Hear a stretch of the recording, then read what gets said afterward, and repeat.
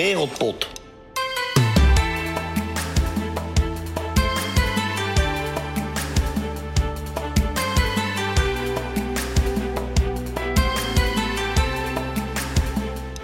Soms luister ik wel eens interviews van gestopte spelers terug en dan hoor ik de tekst. Soms ben ik gewoon vergeten te genieten.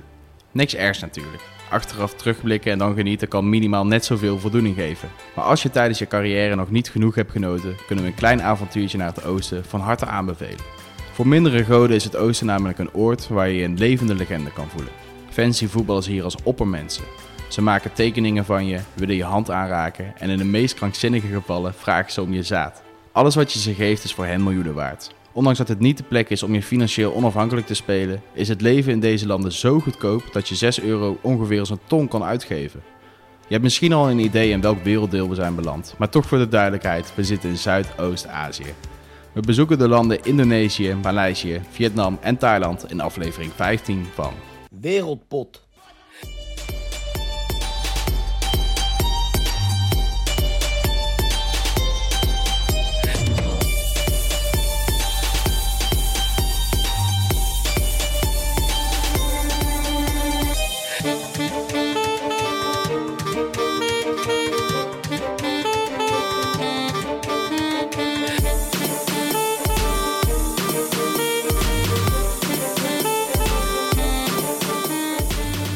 Rond de wereld. Ja, en goddank kunnen we eindelijk weer een aflevering opnemen. Want het heeft helaas een paar weken geduurd. Aangezien er bij ons ingebroken is. Ja, en onverwachts bezoek. onverwachts bezoek van een ongenodigde gast. En die heeft letterlijk alles laten staan. Wat precies, dat vertellen we jullie lekker niet. Maar hetgene wat wel mee is genomen is het grote gedeelte van onze podcastset. Ja. Waardoor wij vreselijk onthand waren en jullie een paar weken niks van ons hebben gehoord. Dat geeft mij wel gelijk de gelegenheid. En ik denk jou ook, George, om Omroep Tilburg te bedanken. Ja, absoluut. Waar we nu zitten.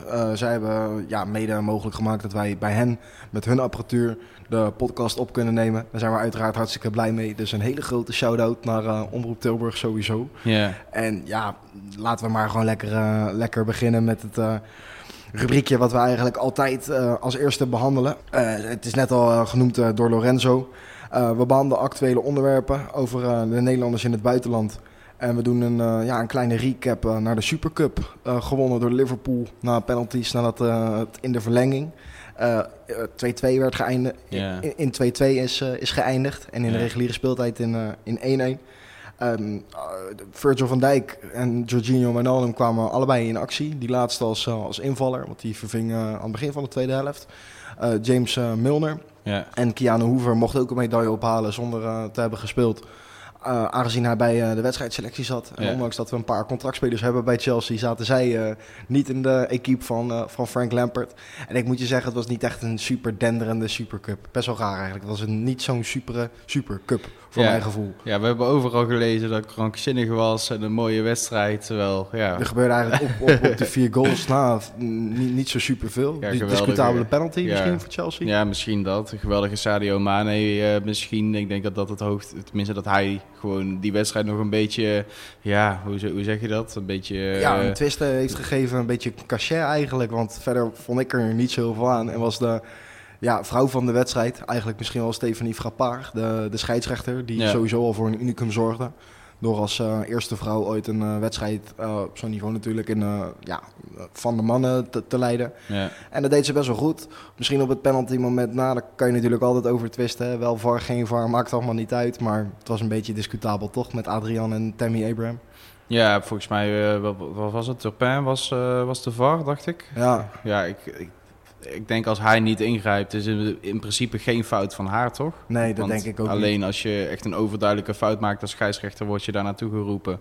Ja, Turpin zag er ook een penalty in, dus ik denk dat het niet op haar is af te schuiven. Of dat als het al geen penalty was, dat het een fout zou zijn geweest. Ik denk dat ze een fantastische... was overal bij, hè? Ja. Die liep de hele tijd. Dus je hebt wel scheidsrechters die er bijvoorbeeld op 10 meter eigenlijk te ver vanaf staan.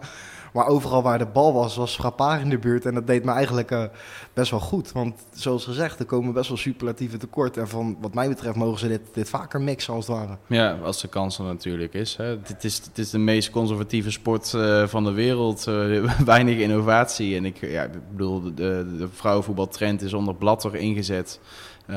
Die verdient daar, heeft natuurlijk heel veel dingen fout gedaan, maar daar vind ik heel veel credits voor. Dat, weet je, ik bedoel, we hebben nu allemaal naar het WK gekeken in ieder geval. Nou ja, dat was 10 jaar geleden was dat ondenkbaar. Dus ook dit soort gewoon experimenten, zolang ze goed bevallen, vind ik inderdaad wat je zegt, dat het vaker mag gebeuren. Nou, laten we het hopen dat het gebeurt. En dan blijven we denk ik nog heel even in Frankrijk voor punt nummer 2. Ja, is absoluut.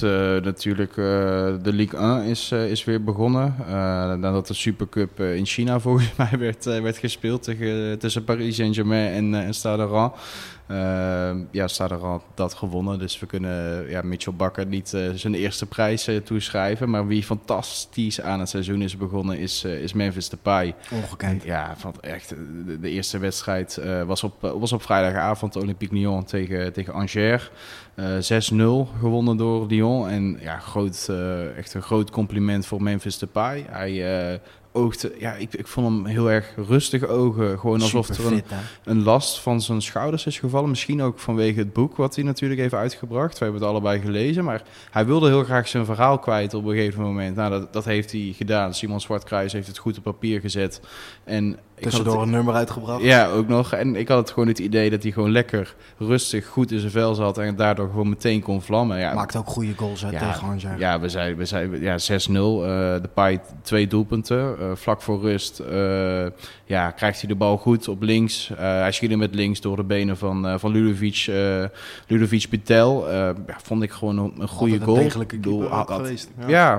Misschien had Butel wel meer kunnen doen tegen zijn schot, maar kiezelhard met zijn natuurlijk wel mindere been, ondanks dat hij daar ook fantastisch mee kan uithalen natuurlijk. En met name zijn tweede treffer, de 4-0, was 2 of 3 minuten na rust. Was een countertje.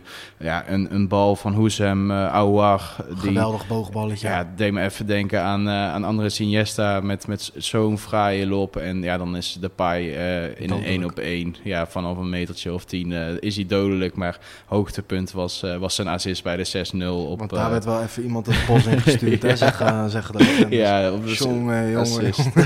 Assist op Jean Lucas. Wat gebeurt er niet eigenlijk? Hij krijgt de bal met zijn rug naar de goal toe. 2 schijnbewegingen en ik heb het idee dat die verdediger van Angers bij de bek heeft gebroken zo hard dat hij... Dat is bijna zielig. Ja, het was echt absurd. En ja, als dit het openingsduel van Memphis Depay dit seizoen is, dan gaan we daar heel veel moois aan beleven. Ook met het Europees kampioenschap in 2020 in de zomer. Ja, Depay... Hij gaat de aanvalsleider, weet je, wat hij ook zelf... Hij is de aanvalsleider van deze ploeg in Nederland. En als hij deze vorm kan doorzetten richting het Europees kampioenschap, dan... komt het helemaal goed? Ja, ik denk het wel. Hij had het letterlijk op zijn heupen, zullen we maar zeggen. Ja, iemand anders die ook van zich heeft laten zien... En eindelijk van zich heeft laten zien, Ferdi Kadioglu. Heeft natuurlijk vorige zomer de transfer gemaakt van eerste divisionist NEC naar Fenerbahce voor iets meer dan €1 miljoen. Volgens mij, ik denk dat het misschien net 2 is met bonus of zo. En heeft een dramatisch eerste seizoen. Het zal misschien zijn omdat hij zo jong is, misschien dat hij moet wennen.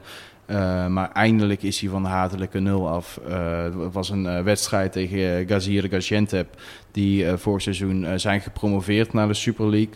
En Fenerbahce, wat natuurlijk een seizoen heeft doorgemaakt vorig seizoen, wat misschien wel het slechtste uit de clubhistorie was. Ja, bungelde heel lang in het rechte rijtje, kunnen we wel zeggen. Gewoon na een tijdje, gewoon degradatiezorgen waren er oprecht. Het is dat ze redelijke eindspurt hadden, anders had Kadioglu die ook maar mooi op zijn cv. Ja, met Fenerbahce degraderen. Ik denk dat er dan echt een woede was uitgebroken in Turkije, wat we nog nooit hebben gezien.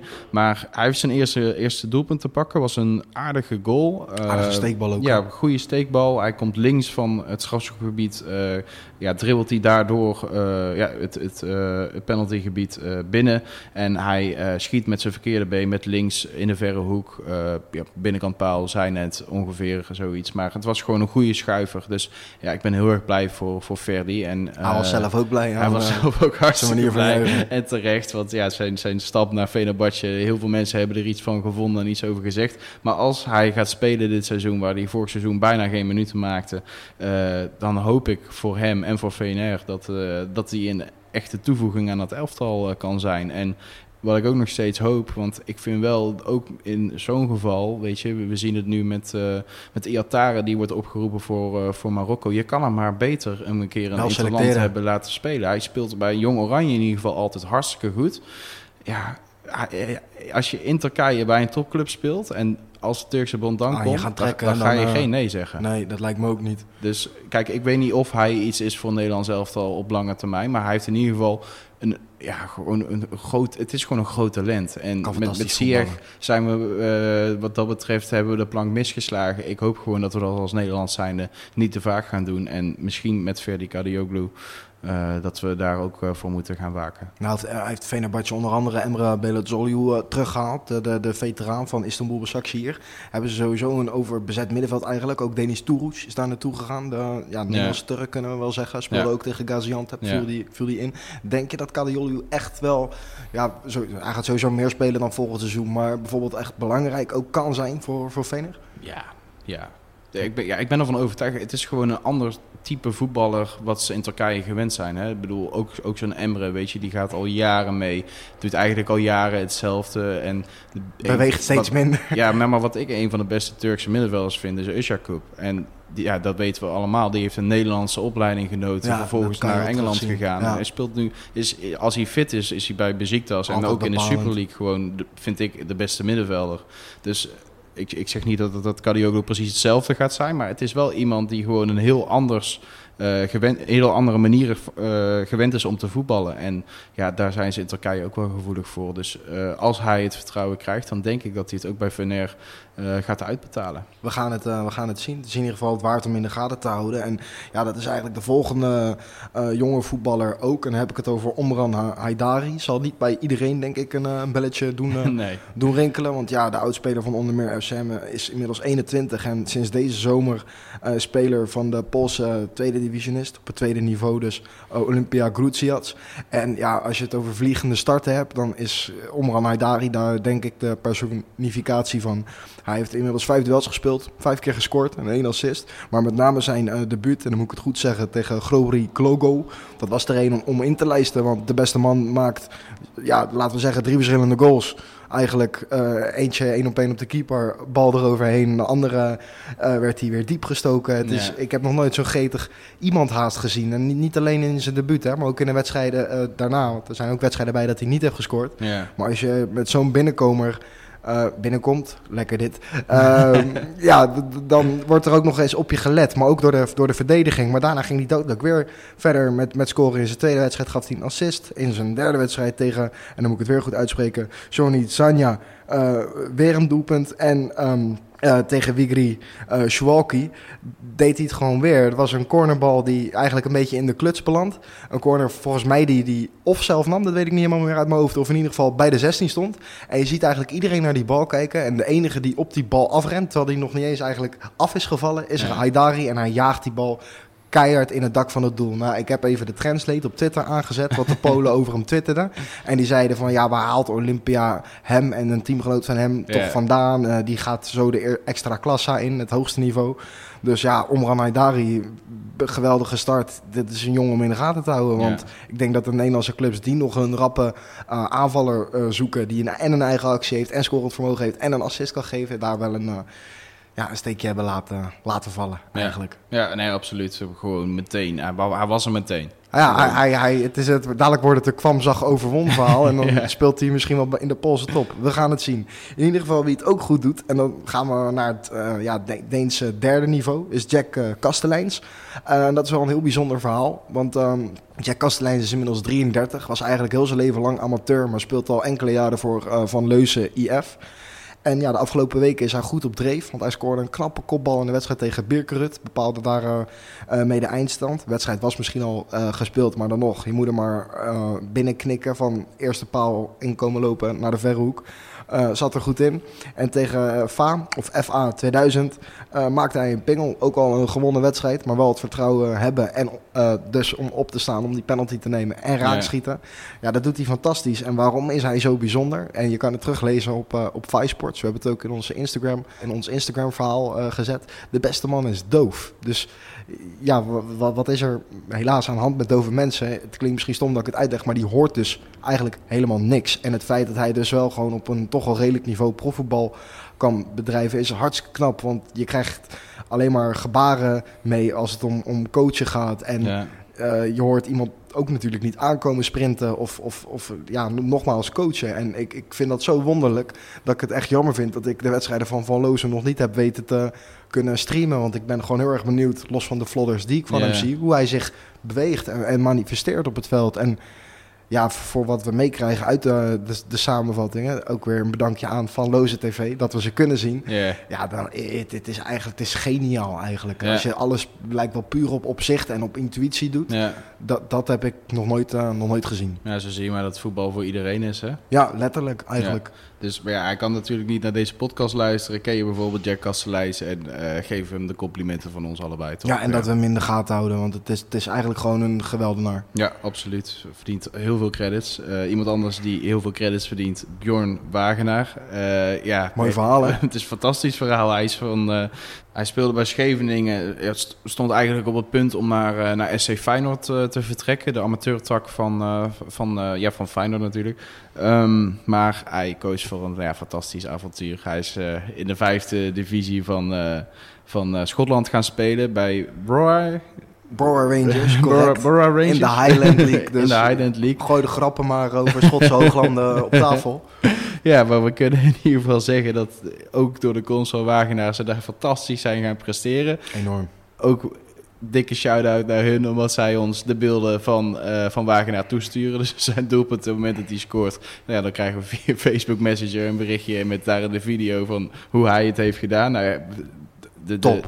Gewoon echt top. Fantastische goals. En ook gewoon de manier waarop ze winnen. Het zijn altijd, voor mijn gevoel houden we ze ook altijd de 0. En het is altijd 3-0, 6-0, 4-0, 5-0, 7-0. Ze hebben maar 1 keer verloren met 1-3. Ja, precies. Nou, het begon met de treffer tegen Aberdeen Colts. Was gewoon een mooie goal, toch? Een zieke pegel en zijn linkervoet. Ja. Goh, dat zie je niet vaak hoor. Van een meter of 30, 25. Ja, precies. En vervolgens was de 7-0 overwinning tegen Lossiemut. Ook gewoon een prachtige goal eigenlijk. En afgelopen weekend de 6-0 tegen Wick Academy. Was een vrije trap. Zat er ook gewoon fantastisch in. Ja, keeper deed niet eens wat. Nee, we gewoon de benen van Wagenaar doen spreken. Ik kan me niet voorstellen dat deze jongen in Schotland dat hij onopgemerkt blijft. Want het is natuurlijk een Nederlander op het 15e niveau. Dat is aan zich natuurlijk al reden om te kijken hoe iemand presteert. Maar als je die doelpunt op een rijtje gaat zetten, dan kan je denk ik een mooiere compilatie maken dan een gemiddelde spits in de keukenkampioen-divisie. Want het zijn echt treffers. Ja, minimaal. We hebben ze in ons Instagram-verhaal gezet. Die doen er echt toe. Ja, en die tweede was natuurlijk ook een hele mooie actie van zijn teamgenoot. Moet gezegd. Ja. Maar je moet het maar binnen tikken. En dit is eigenlijk een oproep aan iedereen bij Brora. Zet Bjorn Wagenaar gewoon in de basis. Want we zien hem af en toe ook invallen. Ja. Maar dat hoeft volgens ons niet hoor. Laat hem maar gewoon starten. En dan komt het goed. Want hij scoort goals. Ook met hem in de basis kan je uitlopen naar 6-0, 7-0. Daar hoef je hem echt niet de tweede helft voor te brengen. Om vervolgens de wereldgoals te zien. Dat kan gewoon meteen vanaf het begin. Ja, exact.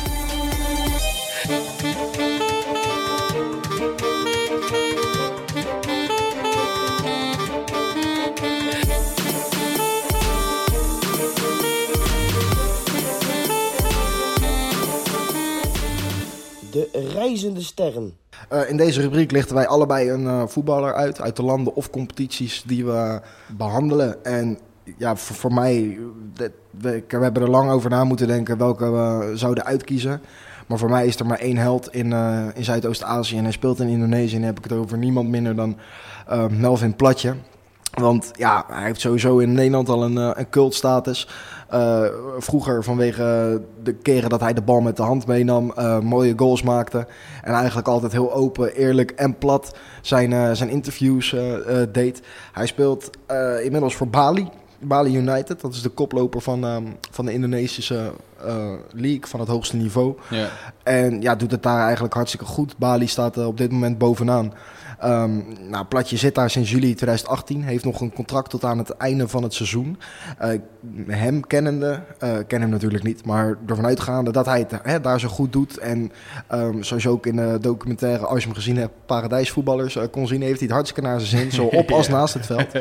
Dus mogelijk gaat hij daar verlengen. En ja, statistisch gezien doet hij het ook best wel goed. Want in de 13 gespeelde wedstrijden van dit seizoen was hij 9 keer de doelpuntenmaker. Gaf hij hem 4 keer aan. En dat is best wel lekker, want hij had aan het begin van het seizoen last van een hamstringblessure.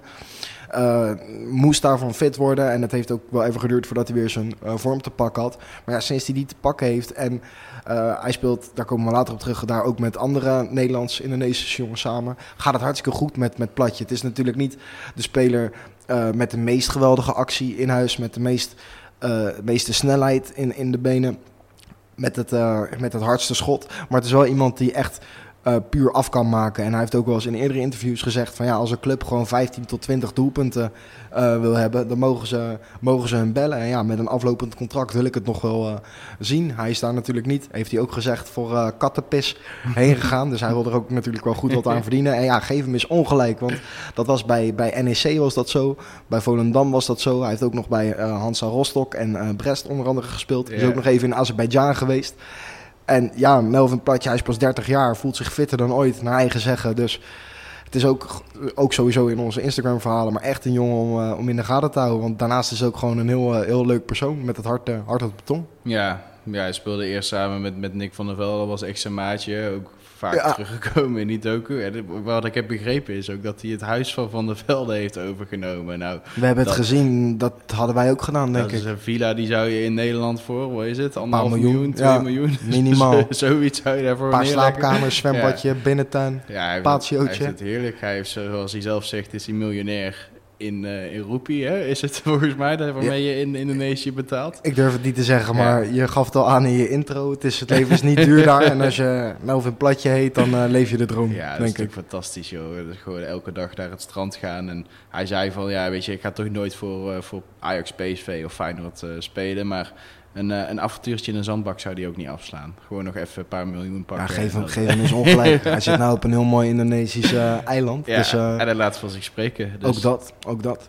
Iemand anders die van zich laat spreken is de oud-voetballer van Vitesse, Rode JC, PEC Zwolle en Willem II. En dan heb ik het natuurlijk over Zwollenaar Willem-Jan Pluijn, beter bekend als Wiljan Pluijn. Waarom laat hij van zich spreken? Hij is aanvoerder van PSM Makassar. En die hebben nog geen maand geleden de beker gewonnen. Hè? Was in Indonesië, ja. Ja, in Indonesië was een wedstrijd, een bekerfinale over 2 wedstrijden. Af en toe nog een keer uitgesteld. Ja, je weet het. Hoop politiek daar. Toestanden die ertoe doen. Maar hij is aanvoerder bij Makassar. Ja, heeft in de beker van zich doen laten spreken door in 7 wedstrijden 2 doelpunten te maken en 2 assists te geven. En ja, in de competitie gaat het iets minder lekker bij Makassar. Ze staan op dit moment op de 8e plaats van de 10 wedstrijden. Heeft Pluim daar 6 gespeeld. Heeft hij ook 2 doelpunten gemaakt en een assist gegeven. En die doelpunten die hebben we volgens mij vorige week ook in ons Instagram verhaal gezet. Zaten er goed in. Ja, maar echt, als je Pluim ziet voetballen in Indonesië, dan heb je het idee van hij doet het echt op stoffen. Ja. Af en toe, dan heeft hij de bal, dan doet hij er wat mee. En dan is het echt ongekend wat eruit komt. Gewoon pegels, inderdaad. En niet afdoende aan zijn Indonesische tegenstanders. Hè? Maar vergeleken met hen is hij wel echt een reus, hoor. Ja, hij is echt hartstikke... Ja, dat is gewoon bijna treurig, eigenlijk. Ja, hij is volgens mij ook echt 1,95, 1,94. Dus... Ja, in Indonesië ben je dan al heel snel heel lang. Maar hij is daar nu ook al een tijdje voor mijn gevoel. Ja, augustus 2016 ging hij daarheen. Eerst nog een mooi avontuur in Vietnam bij Bin Duong. Heeft hij ook volgens mij wel aardig gepresteerd. Maar echt bij Makassar is hij echt het mannetje. En ja, het leven, je hebt het net ook al bij Platje een beetje verteld. Ja, ander eiland wel, hè? Makassar. Ja. Maar je staat op.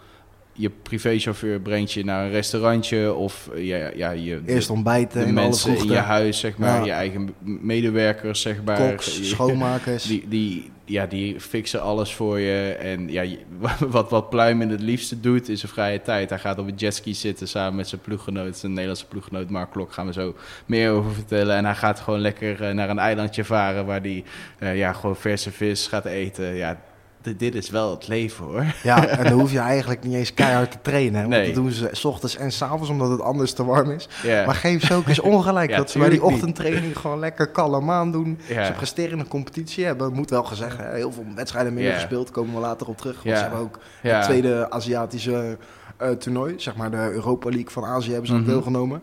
Maar ja, wat die gasten daar laten zien, dat is gewoon top. En hoe ze leven ook. We hebben het in die docu kunnen zien. Ja, zeker. Daaraan kom ik echt duidelijk naar voren. Makassar echt verlangt naar een titel. En ook, William Pluim maakte eigenlijk die hele documentaire niet echt de indruk dat het iets gaf om voetbal. Maar op het moment dat die titelaspiraties kwamen... Toen leefde hij op. Toen leefde hij op. Hij wil echt kampioen. Hij is nog nooit kampioen geworden. Hij wil echt kampioen worden. Zeker in Indonesië. Ja, het is 2 keer volgens mij net niet gelukt. Ja. Nu hebben ze wel de beker gewonnen. Dus natuurlijk onder Het was coach, een volksfeest voor de beelden die we konden zien. Ja, zeker. Onder coach, even kijken, Kalisic is daar de coach. Dat kennen we natuurlijk ook van zijn tijd hier in Nederland bij of de Graafschap RKC. Pluim... Komt hij ooit nog terug? Nee, ik denk het niet. Ja, maar hij zegt zelf ook, zijn zoontje is daar geboren. Die Lekker gaat naar op Sulawesi. Ja. Hij heeft het gewoon prima. En waarom zou je... Ook al 30 jaar, hè? Ik denk de enige reden waarom je dat in zou ruilen is als je echt de behoefte hebt om terug naar Nederland te gaan. Maar ik had bij Of ergens nog een grotere klap kan maken. Ik weet niet of dat gaat gebeuren. Maar ja, ik denk als je dan terug gaat naar Nederland, is dat vanwege bepaalde redenen of zo. Maar ik ga er niet vanuit dat hij Nederland te erg mist vanaf zijn strandbedje in Sulawesi. Ja, en zoals gezegd, ze moeten nog een paar wedstrijden inhalen. Dus het is echt het waard om af en toe terug te kijken.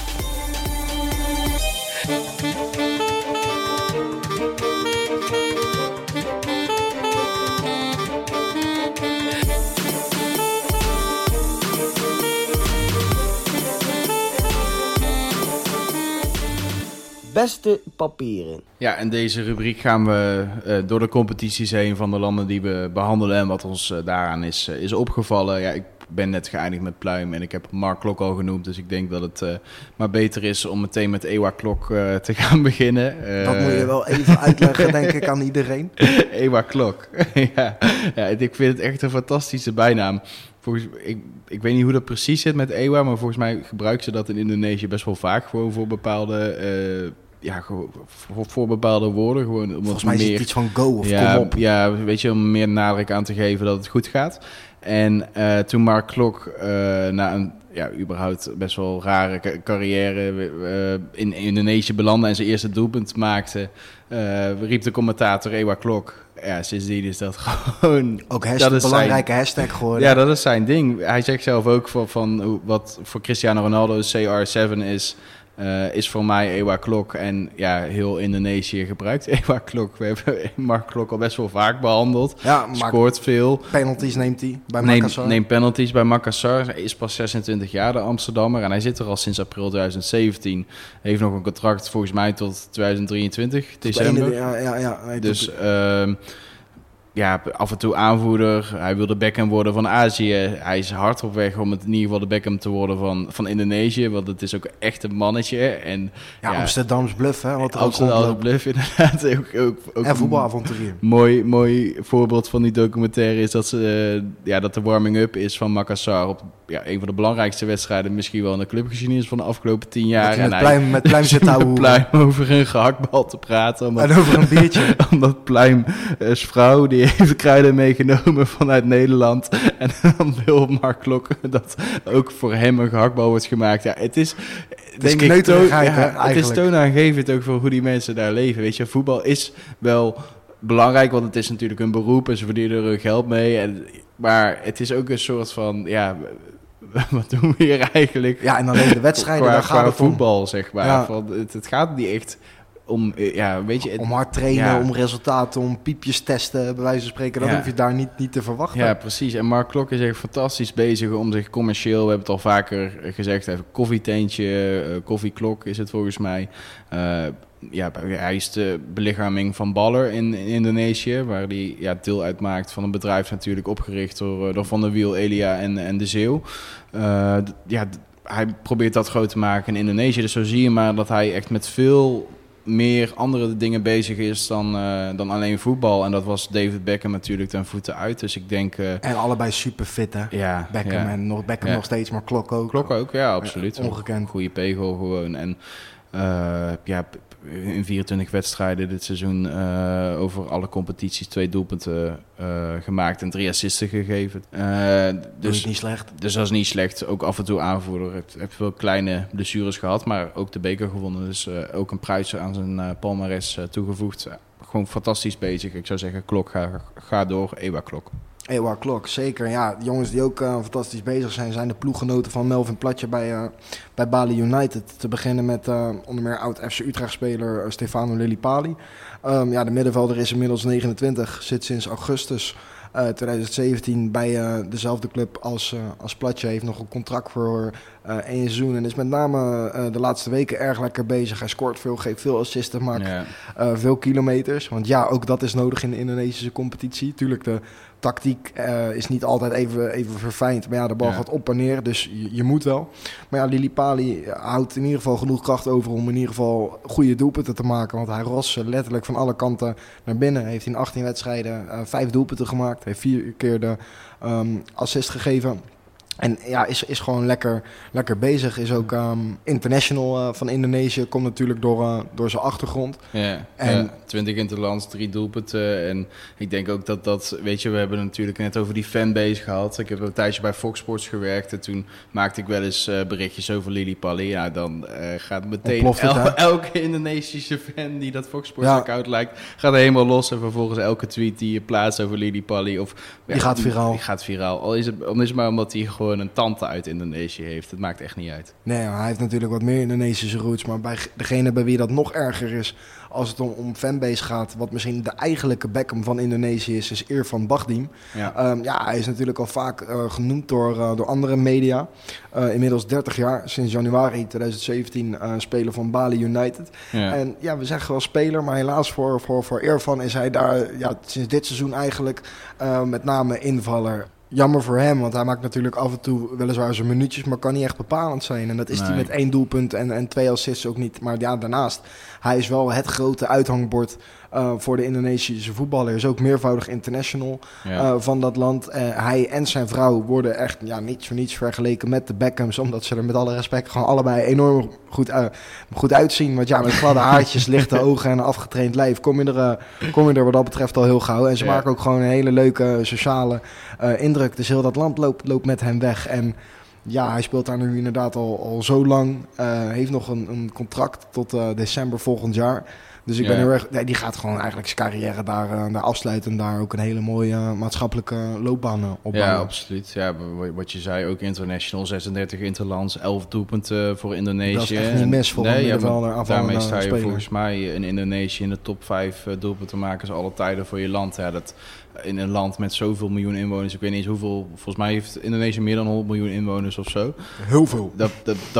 Weet je, dat zegt genoeg over de fanbase die Bahdim heeft. En ik denk terecht, gewoon als je presteert in zo'n land, dan ben je al heel snel, wat we al eerder zeiden, een halfgod, noem het hoe je het noemen wil.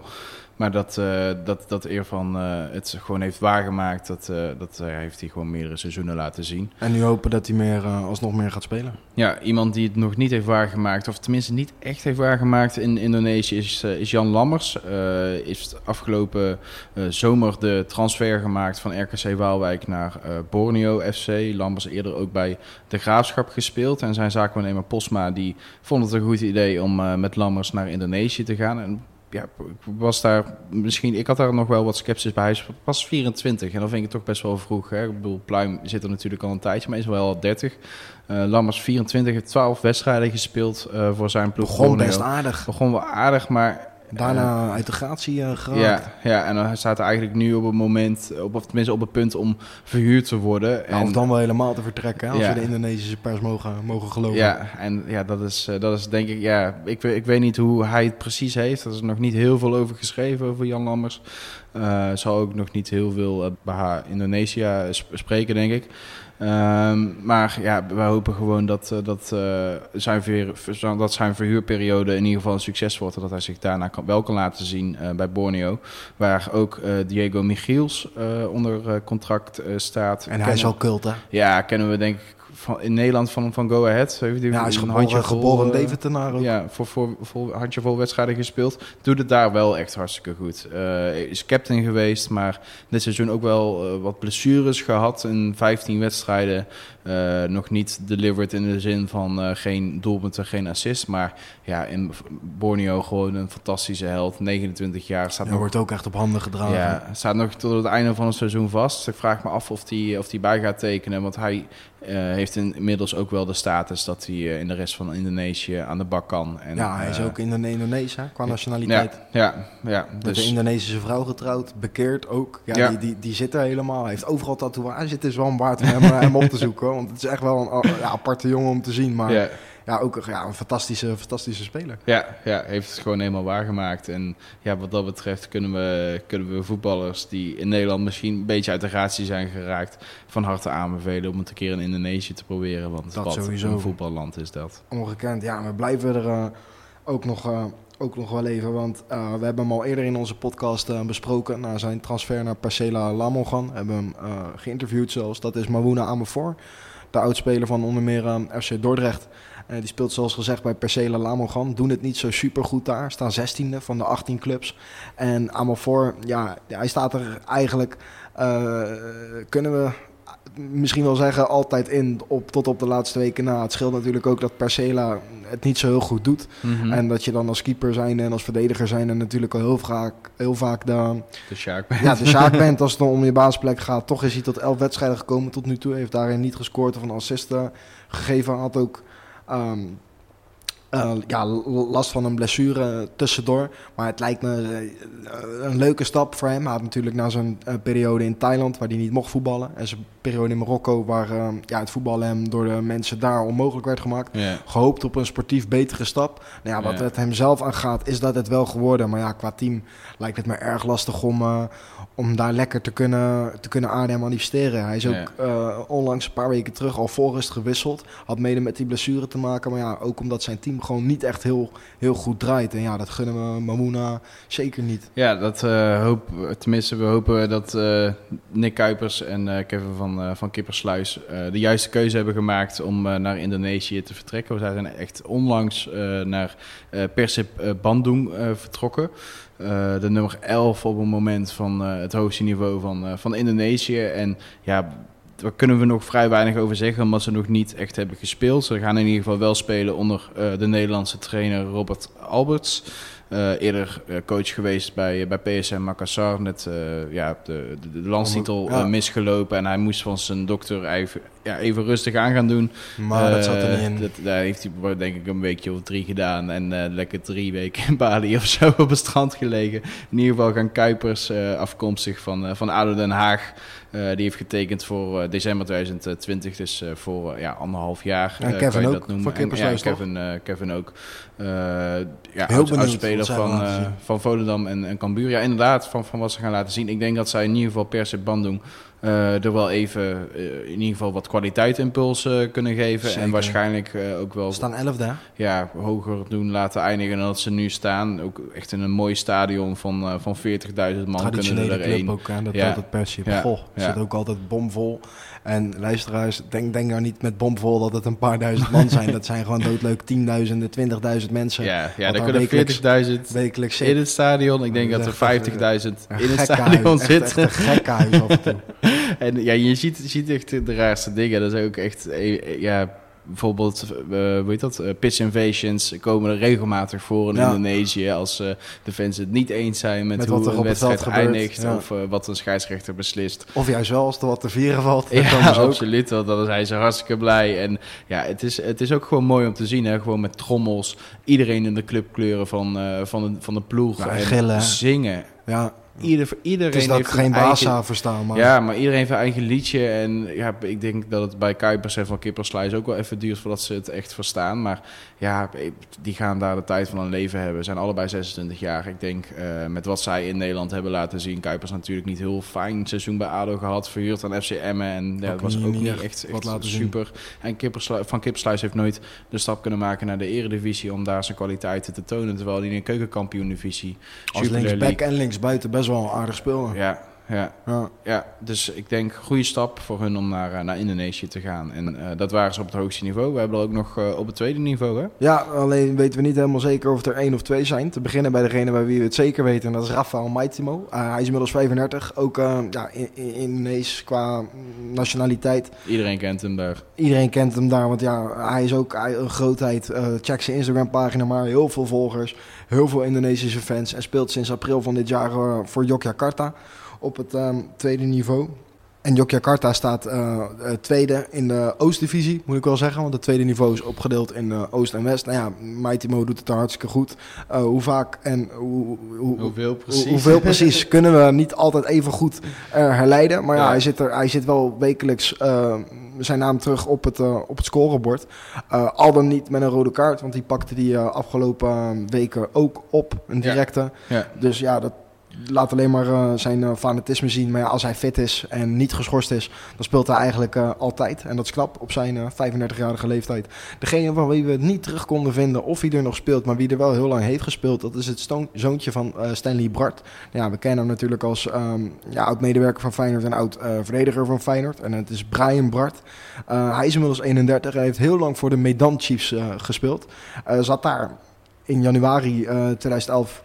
Kwam hij daar en of hij er nog speelt en hoe lang hij er nog speelt, dat weten we eigenlijk niet. Maar we weten wel dat als je Bart heet, net als zijn broertje Deen, die ook fantastisch kon voetballen en bij de Nederlandse amateurs mooie dingen heeft laten zien, dat die het daar goed doen. En wat ook opvalt bij Indonesië, wat voor de jongens als Bart, Maitimo, Bahdim, Lidipali allemaal betreft, is dat ze daar enorm geliefd zijn. En je noemde het al, halfgoden of voetbalgoden. Ze worden daar wel, denk ik, als anders ervaren. En misschien heeft dat te maken met hun status of met het geld dat ze hebben. Maar ja, dat geldt voor iedereen. Als je het daar laat zien, dan kan je eigenlijk niet meer normaal over straat. En moet je eigenlijk wel in een buitenwijk wonen. Ja, maken we overstap naar een ander eiland, vlakbij Indonesië eigenlijk. Bij Maleisië, daar hadden we aan het begin van het seizoen 2 voetballers. Ronald Hickspoor was er eentje van, maar was eigenlijk al voor de eerste wedstrijd geblesseerd geraakt. En besloot toen dat hij maar bij de technische staf ging van zijn ploeg. In ieder geval is er 1 voetballer met een Nederlandse achtergrond. Dat is Ammar Al-Bouraki, geboren Irakees. Kennen we denk ik van zijn tijd bij Heracles Almelo. En heeft toen de Jupiler League bij FCM en bij Telstar veel gespeeld. 28 jaar ondertussen en hij speelt bij Kedah voetbalclub.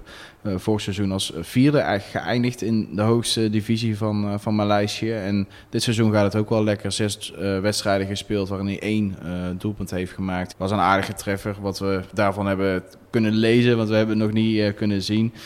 Nog geen assisten. En ja, de eenvoudig international van Irak, volgens mij in 2011 heeft hij volgens mij zijn debuut gemaakt. Doet het gewoon aardig in Maleisië. Is niet een voetballand waar je meteen zegt van ga daar naartoe. Heeft natuurlijk wat dat betreft ook in tegenstelling tot Indonesië wat minder aantrekkingskracht, Nederlandse afkomst en zo. Maar Al-Bouraki doet het gewoon prima. En we gaan ervan uit dat hij dit seizoen wel gaat knallen bij Maleisië. Want hij is als centrale middenvelder, aanvallende middenvelder gewoon wel heel belangrijk voor zo'n ploeg. In ieder geval ook met Europese ervaring. Ja, en wellicht kunnen ze voor het kampioenschap gaan. Want zoveel scheelt het niet met Kedah aan de bovenste plekken. Nee, absoluut. En ja, hij heeft ook nog wat ervaring opgedaan in Turkije.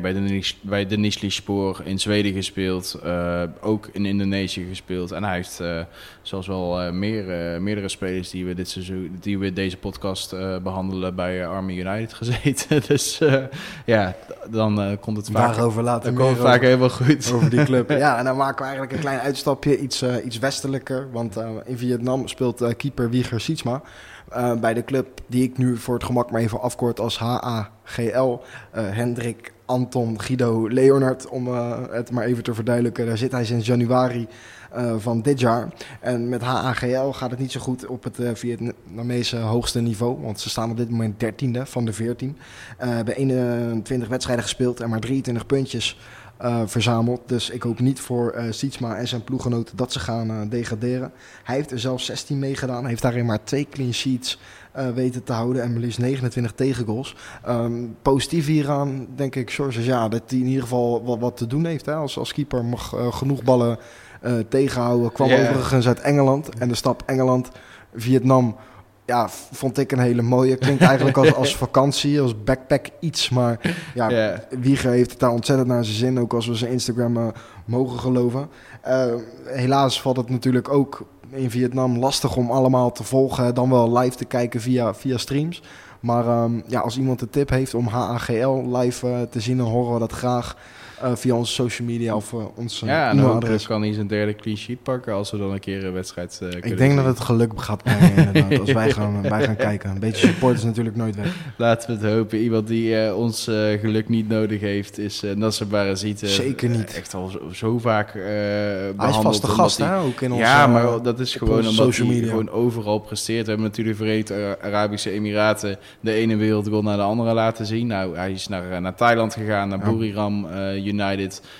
Club waar veel geld zit, moet gezegd. Ja, het is gewoon volgens mij afgelopen 10 jaar zijn ze 7 keer landskampioen geworden van de Thaise Premier League. Lekker contract getekend ook daar. Goed contract heeft hij getekend. Hij speelde elke week in het Immobile stadion voor meer dan 30.000 man. Die, heb ik het idee, helemaal idolaat worden van Nasser Barazit. Als je zoveel scoort. Ja, want we konden niet precies de stad zien, dus we hebben het hem even gevraagd. En hij zei van, ik heb 13 wedstrijden gespeeld hier. Hij is daar sinds juli. We zijn halverwege augustus. Dus hoe je 13 wedstrijden kan spelen. Het programma is drukker dan de gemiddelde Premier League club rond kerst, denk ik. En in die 13 wedstrijden 10 doelpunten gemaakt en 1 assist gegeven. Hij debuteerde volgens mij ook met die hat-trick. Volgens mij was dat in een paar wedstrijden daarna inderdaad. Maar gewoon binnenkomers van hier tot Buriram eigenlijk. En Nasser Barazit, ik dacht van die gaat nooit meer uit de Emiraten, maar hij is naar Thailand gegaan. En natuurlijk weer een heel andere cultuur. Maar als je dan zo snel kan aanpassen, ook aan het voetbal. Want laten we ze wel zijn, technisch zijn natuurlijk en tactisch zijn natuurlijk veel te goed. Maar om hem nou inderdaad centraal in de spits te zetten. De laatste tijd valt hij wel in. Dus ook dat, als Buriram dit hoort, zet hem gewoon in de basis. Want dan scoort hij nog meer. Maar dat is kwaliteit hoor, wat hij laat zien. Ja, ergens ook logisch, toch? Ik bedoel, is vroeg vanuit de jeugdopleiding bij NEC naar Arsenal gegaan. Hij heeft daar volgens Monaco, mij nooit het eerste gehaald. Hij is toen verhuurd aan de County. Waar hij heel goed speelde. Verhuurd toen aan Vitesse. Daar leerde het Nederlandse publiek hem echt kennen. Utrecht goed gespeeld. Mij, voor een paar ton naar Austria Wien gegaan. Voor 4,5 miljoen naar Monaco gegaan. Weer verhuurd aan Austria Wien.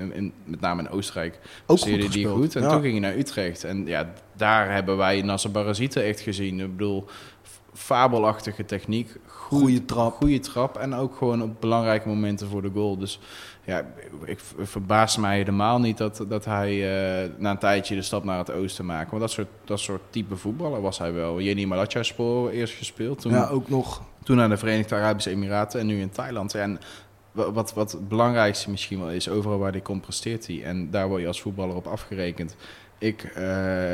Het is niet dat ik heel vaak op wedstrijden gok, maar ik ga Buriram United het landskampioenschap in Thailand wel toespelen. Hoeveel gaat hij er maken, denk je? Ik weet het. Ja, hij heeft er nu 13 wedstrijden gespeeld. Ik denk dat hij er 25 wel gaat halen op deze manier. En staat. Ja, hij zit daar nog tot met 2021, 29 jaar. Ja, het gaat helemaal goed. Komt helemaal goed. Ja. Nou, met wie het sowieso goed gaat in Thailand is eigenlijk ook wel een voetbalreiziger. Dat is Melvin de Leeuw. Hij is inmiddels 31. Hij brak ooit door bij RBC. Hij heeft daar 4 jaar gespeeld. Ging toen naar Cambuur. Allebei heel veel gescoord. Verdiende daarmee een transfer naar het Schotse Ross County. En daar liepen de fans ook met hem weg. Statistisch deed hij het daar prima. Maar hij wilde vanwege persoonlijke redenen terug naar Nederland. Meetrainen bij NAC, voor wat we hebben gelezen. En een gesprek bij PSV. Misschien wel jong PSV liep op niets uit. Ja. Maar die persoonlijke redenen lieten hem wel daartoe beslissen dat hij door een rondreis naar Azië begon. En waar die hem allemaal niet heeft gebracht. Hij speelt dus inmiddels op het tweede Thaise niveau bij Langpang. Maar hij is eerder bij Army United geweest. Dat is, zoals de naam doet verraden, de club van het leger. Is daarna naar Konkan United gegaan. Speelt inmiddels op het 3e niveau, maar toen ook op het 2e niveau. En ging toen, waarom weten we niet, maar heel random naar buurland Laos. Om daar voor Lanexang United te spelen. Het avontuur was maar heel kort. Want als we de statistieken mogen geloven, heeft hij daar maar 1 duel gespeeld. 1 wedstrijd. Ja, om vervolgens weer terug te keren bij Army United voordat hij bij Langpang kwam. Langpang, dat ligt in het binnenland van Thailand. Hebben hele mooie groene en witte shirts.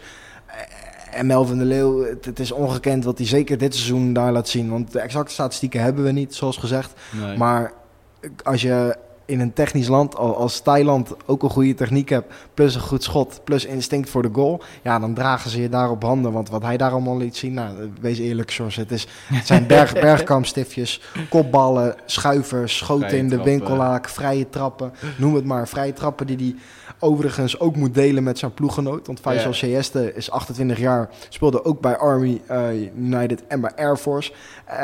En is inmiddels weer terug bij Langpang, waarvoor hij al eerder heeft gespeeld. Kwam dus later dan Melvin de Leeuw. Melvin de Leeuw zat daar sinds juni 2017 en Seyeste sinds afgelopen juli. Maar die maakt tegen Ayahuta ook gewoon een fantastische vrije trap. En die keeper gaat gestrekt, tuurlijk. Het is niet David de Gea die naar de hoek vliegt. Maar die zitten er verdomd wel goed in. En als ik dat zie, dan denk ik heel de tijd van...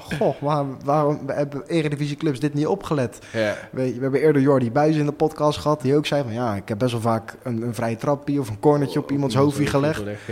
Ja. Maar dat kunnen deze gasten ook. En ik snap het wel als ik hun Instagram mag geloven... dat ze bij Langpang spelen... en sterker nog, bij Langpang maken ze het al helemaal bond. Want daar speelt ook Kevin Brands sinds januari van dit jaar. Yeah. Net als Melvin de Leeuw heeft hij een contract tot het einde van het seizoen. Dat is in Thailand november 2019. En Brands die doet het daar ook lekker. Die kaatst lekker de balletjes, geeft de keypasses. Komt niet zo heel vaak op de scoresheet. Die heet hij ook lekker rustig aan. Maar dit doet ook lekker rustig aan daar. Hij heeft nummer 34, als ik me niet vergis. Ik zou best wel willen weten... waarom? Want we kunnen natuurlijk redelijk invullen. Maar de connectie met hem en Altak Nouri heb ik niet zo. Maar misschien brengt het hem wel geluk. Wie zal het zeggen? Maar Melvin de Leeuw, Seyeste en Kevin Brands op het 2e niveau in Thailand... bij dezelfde club in het binnenland. Je zou denken, misschien willen ze aan zee zitten. Ja, dat is eigenlijk gewoon een voetbalsprookje. En ik hoop dat Langpang heel gauw promoveert. Want dat lijkt me wel heel erg tof voor deze gasten. Als ze het willen, maar daar gaan we wel vanuit als ze sportieve ambities hebben. Sowieso.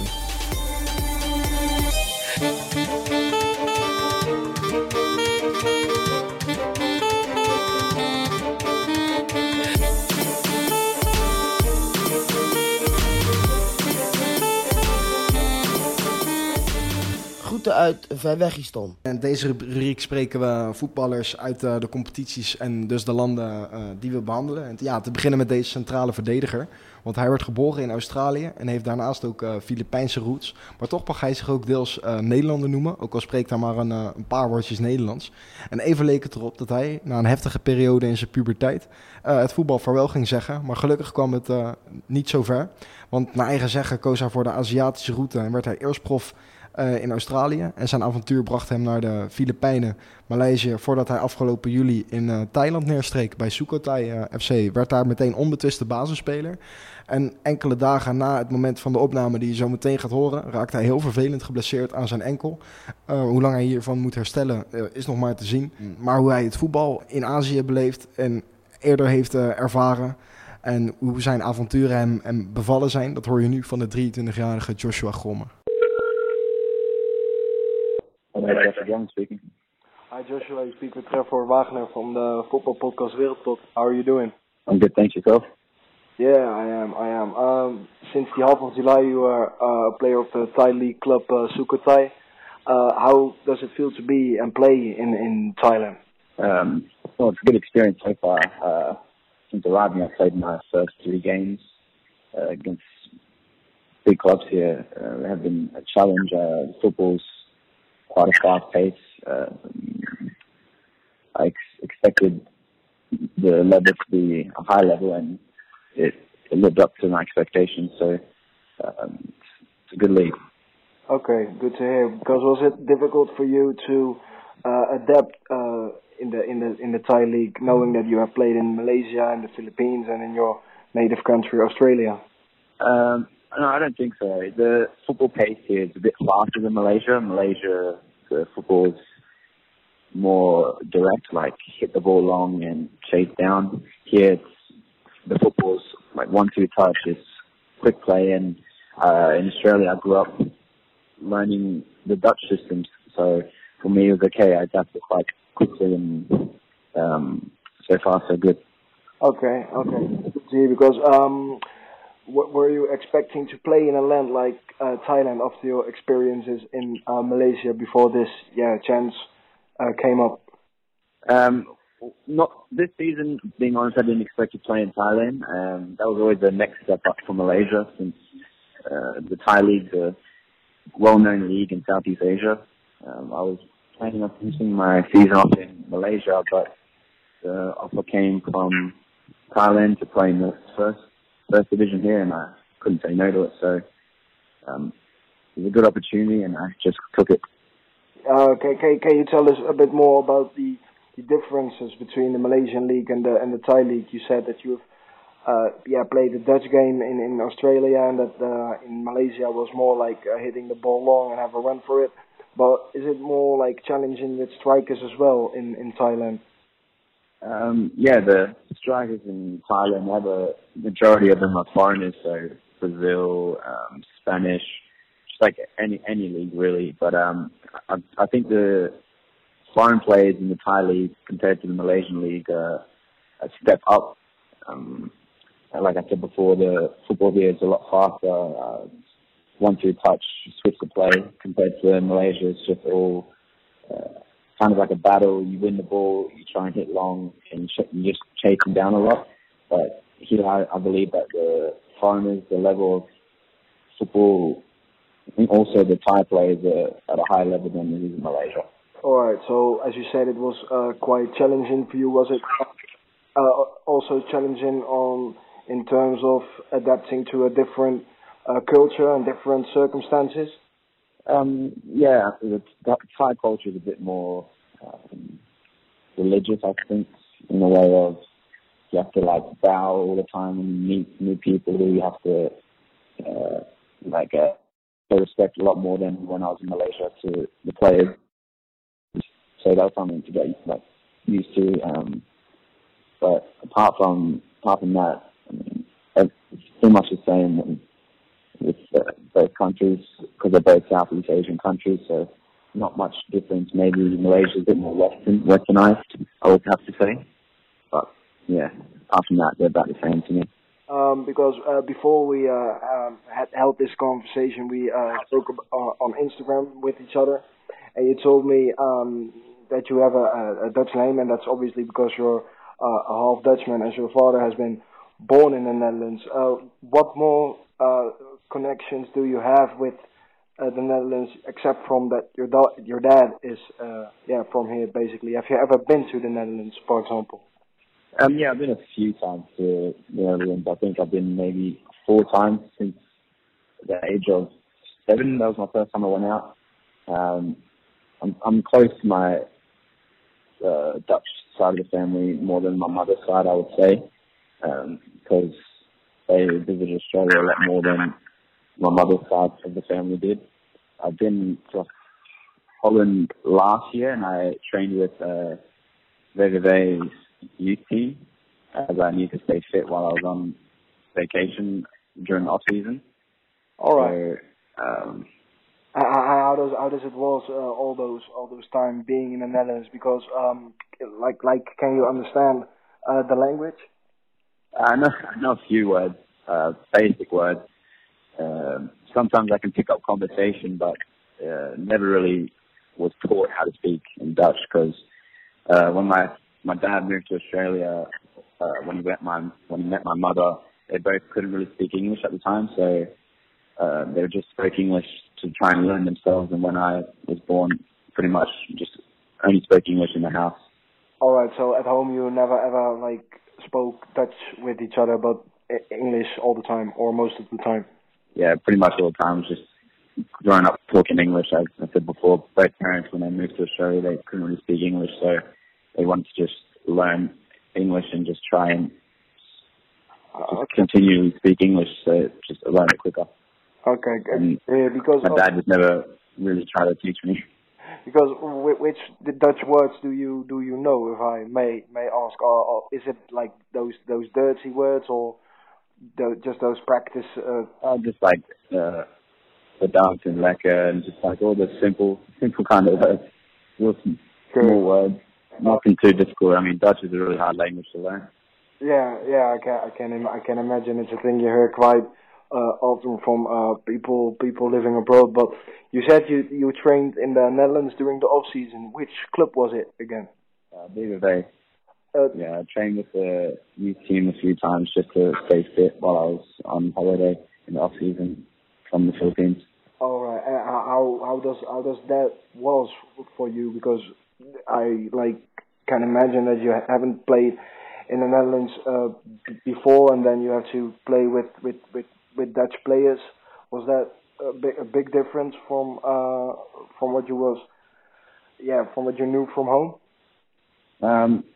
Yeah, I mean, of course, the quality of football in Holland is very high compared to Asia. I'd have to say, if I had to compare it to Australia, the Australians grew up teaching the youth players the Dutch system. So, I mean, everything over there when I went, I knew how they play and the things they do, but the level is very high in Holland, and hopefully one day I could try and get a contract over there, since I've just recently got my Dutch passport, I think a year and a half ago. So that's what I'm planning on doing if an opportunity that comes up.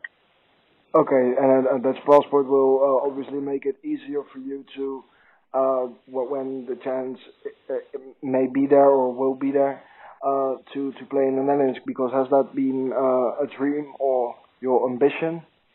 Oh, for sure. I mean, I've always wanted to play in Europe since I was a little kid. Grew up watching the Eredivisie with my dad. We watched Ajax play, PSV play. It's always been an ambition and a goal of mine. But I took the Asia route to slowly work my way and make a name out here. And hopefully one day I can move over onto Europe. No, that's good. Good to hear. Because a side question, but what is your favorite club in the Netherlands? Have you one of those which may be your favorite? Favorite club probably be PSV. My closest cousin in Holland, he's a mad fan, always going to every home game, away game. He's a crazy fan, and I was very close with him growing up, so he used to watch PSV play with me on TV whenever we can. Because of your Dutch roots basically, and Australia, they obviously play football. Their national team has been on World Cups, but it's not their number one sport. Is it because of your Dutch connection that you started playing football as a kid? Yeah, for sure. And when my dad moved over to Australia, the football wasn't very popular at the time, so there's a lot of kids playing rugby or AFL, which is the Australian football. But he always wanted me to play football and taught me how to kick a ball when I was 5, pretty much. And then from there, I just joined the football club and then absolutely loved it. So for sure, I think it was the European Dutch guys that got me into football. Yeah, and it has played like a big part in your life, maybe, but fortunately in your career as well, I think. Oh yeah, for sure. He loved football. Always has. Always pushed me to do better than what I was.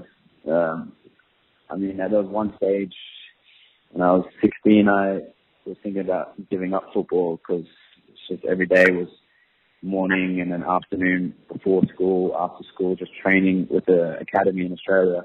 And he was always the one that was behind me, pushing me to keep going because he always believes that I can make as a football player. So definitely he helped me out a lot. Yeah, I read that you once thought about giving up your football career, and that your dad pushed and convinced you to go through. But what were the reasons that you was about giving up playing? Because as I've read as well, that you've been, like as you said in this interview now, you love the game and you like playing it. But what were those reasons that you thought, no, I'm gonna quit it?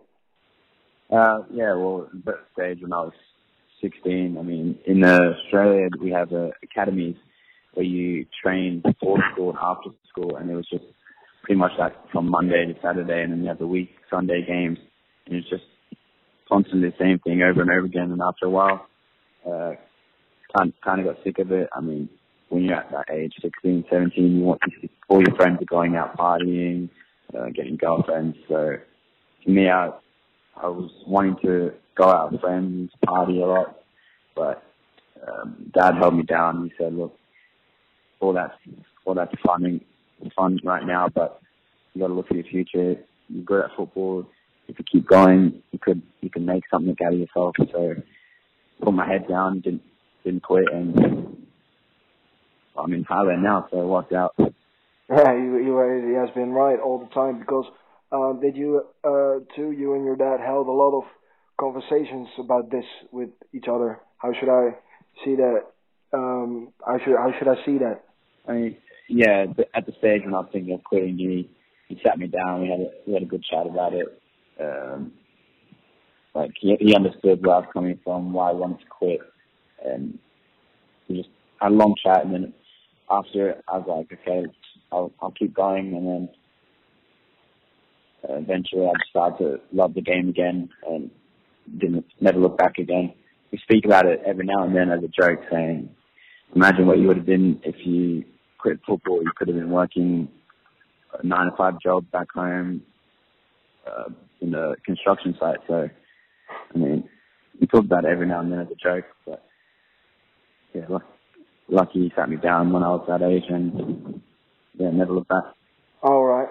I've got a very odd and other question about your football, because what I can see is that you've been with the Philippine national team once in a home game against Yemen, which ended in 2-2, where you haven't made your debut, but it's your mom's, right, who's from the Philippines. Is that what makes you eligible to play for the Philippines and for those youth teams?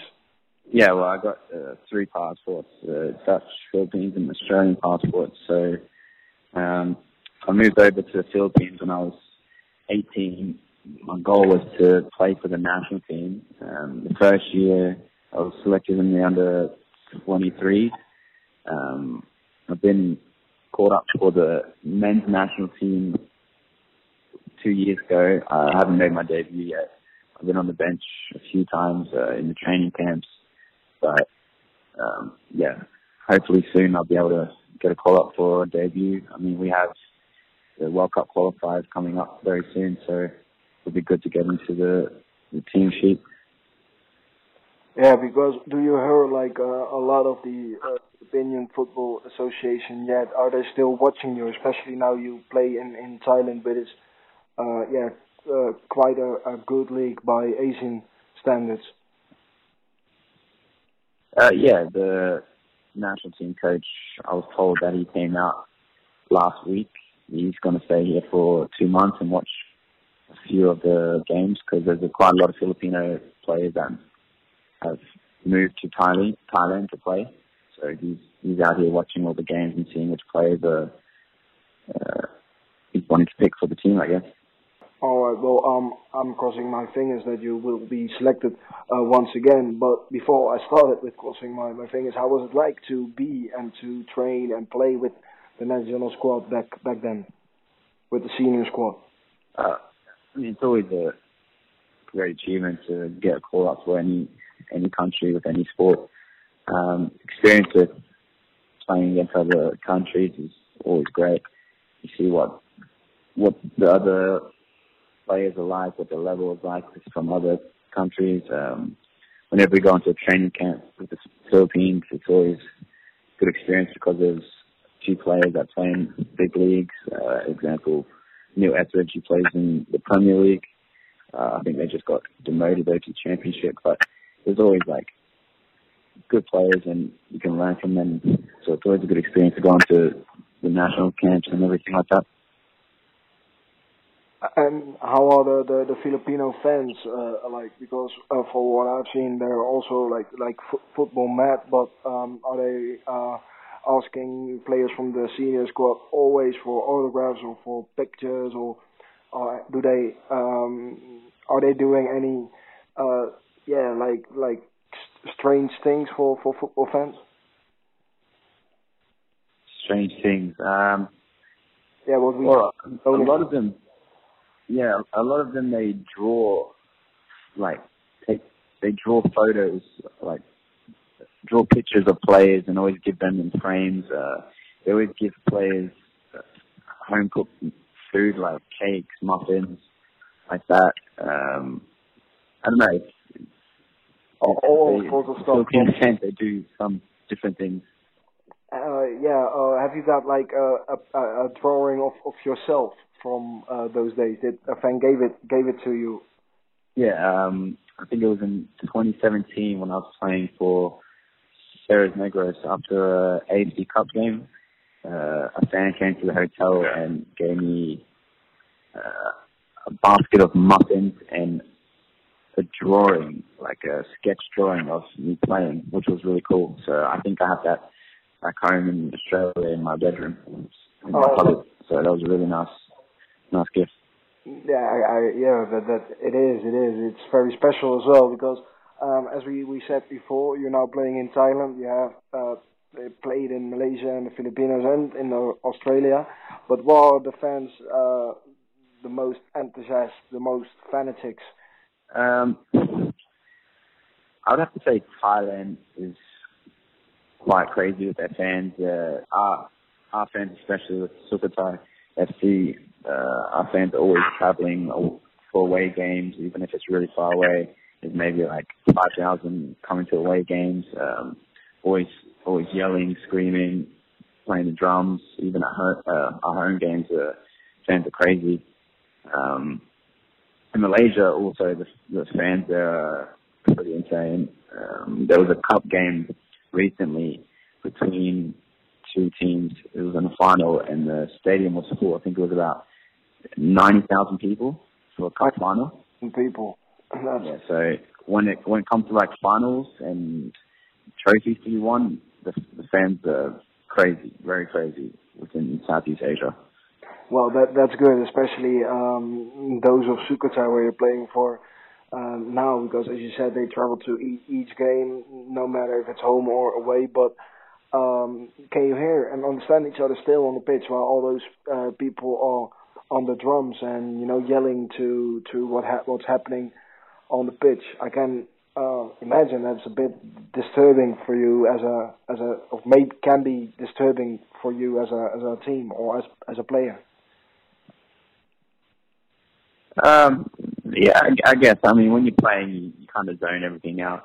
But our fans, they're really good fans. They cheer you on whether you make a mistake or you're doing well. So they're very supportive fans here. And can you understand what they are saying or singing? Because Dutch is a difficult language to learn and understand. But I think that Thai is maybe next level if it's about understanding, isn't it? Yeah, there's no chance I understand what they're saying or singing, but yeah, it sounds good anyway, so. It sounds good. Do they have songs about you think? They chant your name, but they have like maybe 4 songs that they sing all the time, different types of songs for the club, but I don't really know if they have a song for me. Just trying to. All right. And what's like the most, if you have to choose, what's like the most special thing about playing in Thailand? Is it the fanatic fans or just the special away games all over the country and the traveling maybe?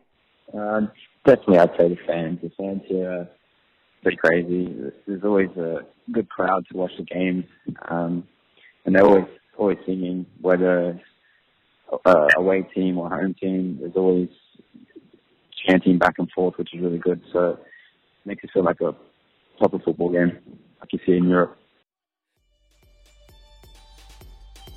Joshua Grom here, player of Sukhothai FC. Greetings from Thailand, and thank you for the questions, and I hope all is well.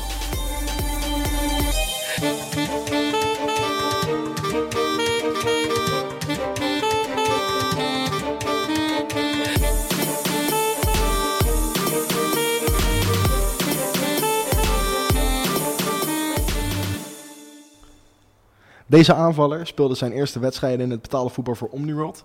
Tegenwoordig bekend als Almere City FC. Voordat hij naar de amateurs van Quick Boys vertrok.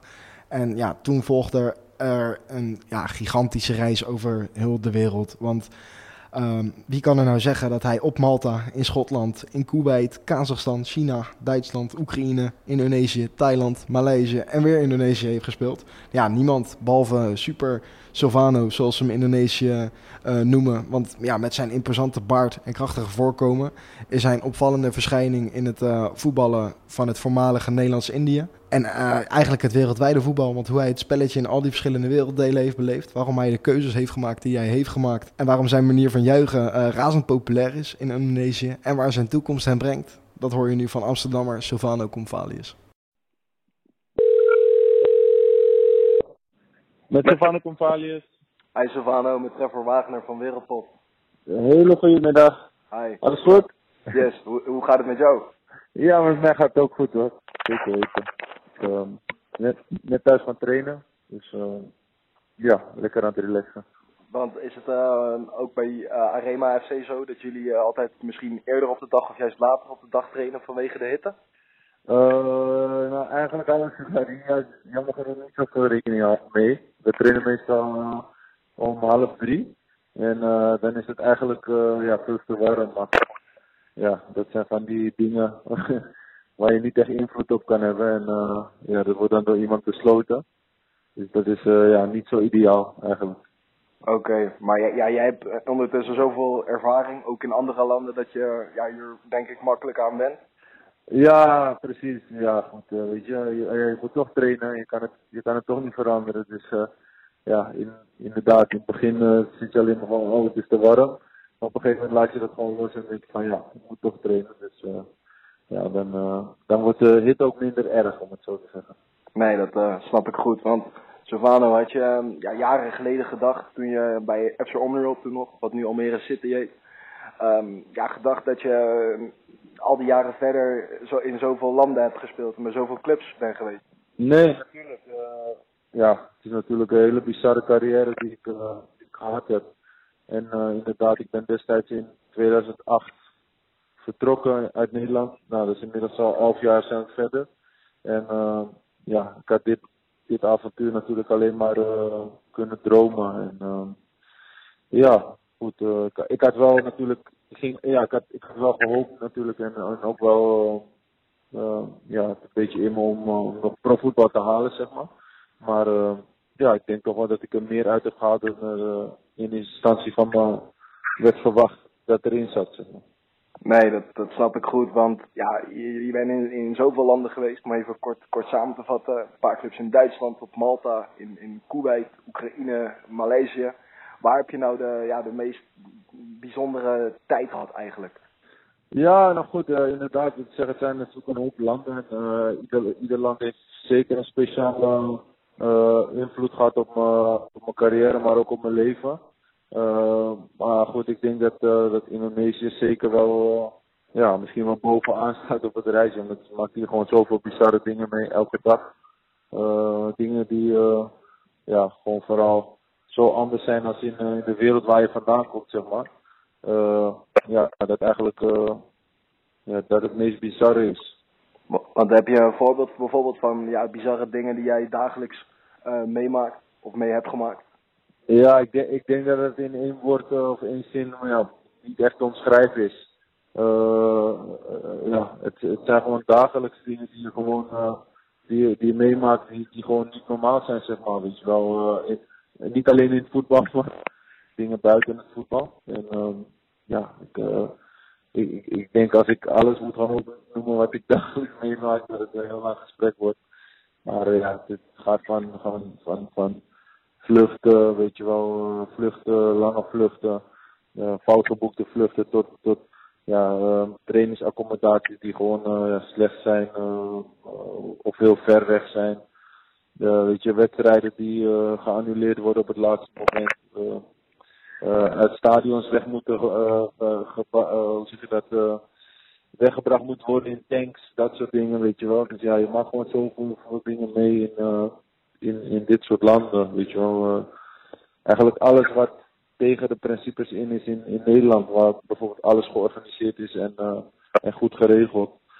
Ja, hier is dat gewoon totaal tegenovergestelde. Oké. Ja, dat klinkt wel interessant om te horen, want wij hebben de documentaire Paradijsvoetballers gezien over onder andere Melvin Pletje en William Pluim in Indonesië, bij Bali, waar jij ook hebt gespeeld. En we dachten dat die wedstrijden, Bali tegen Makassar, heftig waren, maar dat is dus eigenlijk, als ik jou hoor, kan dat overal zo zijn, dat er zelfs tanks bij komen kijken. Nou goed, ik bedoel, ja, kijk, niet om het een of ander, maar ik speel momenteel nog bij Arema. En dat kan je niet vergelijken met pas Makassar of Bali. Omdat, als je het hebt over Arema of over Persija Jakarta, Surabaya of Persib Bandung, dat zijn zeg maar de traditionele 4 grootste club van Indonesië. En bijvoorbeeld Bali is een club die pas 4 jaar geleden begonnen is. Dus ja, dat is niet echt een club die zeg maar vijanden heeft, als het ware. En Makassar, ja, dat is een traditionele club, die zit er een beetje tussenin. Maar ja goed, wij zijn dan als Arema een club die echt gehaat wordt, weet je wel. In tegenstelling met toen ik in Bali speelde inderdaad, als wij dan een uitwedstrijd speelden en ik ging de warming-up doen. En dan klap je nog naar de tribune voor de uitfans, bij wijze van spreken. En die mensen klappen dan terug. Maar in dit geval bij Arema is dat wel een ander verhaal. Overal waar wij komen, dan is het gewoon, dan kan je zeg maar s'avonds het hotel niet uit, want dan loop je gewoon gevaar, zeg maar. Snap je? En daarin zie ik zeker wel een groot verschil met bijvoorbeeld Bali of waar ik nu speel. Dat ik echt bij een club speel die toch wel gehaat wordt door de andere clubs, weet je wel. Ja. Dus dat is natuurlijk heel apart. Ja, want we zijn op de hoogte van het feit dat ook de fans in Indonesië heel fanatiek zijn en heel intens meeleven. Maar ja, hoe beleef je dat zelf? Als je bijvoorbeeld al hotels niet uit kan, misschien niet eens over straat kan, ook met je eigen fans, want volgens mij word je continu in de gaten gehouden of tegengehouden ergens. Ja, nee goed, hier is het, kijk, deze stad, niet alleen deze stad, heel Indonesië leeft natuurlijk voor voetbal. En daarbij is Malang niet zo'n hele grote stad, zo'n arme stad. Dus eigenlijk het enige wat de mensen hebben is voetbal, weet je wel. In tegenstelling tot bijvoorbeeld in Bali waar ik speelde. Daar was er natuurlijk best wel een grote achterban die van de club is gaan houden de afgelopen jaren. Maar dat zijn voornamelijk jongeren, zeg maar, weet je wel. Maar als ik het vergelijk met bijvoorbeeld hier in Arema, dan is het gewoon een club die een historie heeft. En het gaat van vader op zoon, weet je wel. En er zijn dan 3-4 generaties die naar het stadion komen. En dat merk je wel in de stad. Dat iedereen is betrokken bij deze club. En inderdaad, overal waar je komt ben je constant bezig met foto's maken, et cetera. En het is natuurlijk aan de ene kant mooi, maar dat ben je ook op een gegeven moment zat.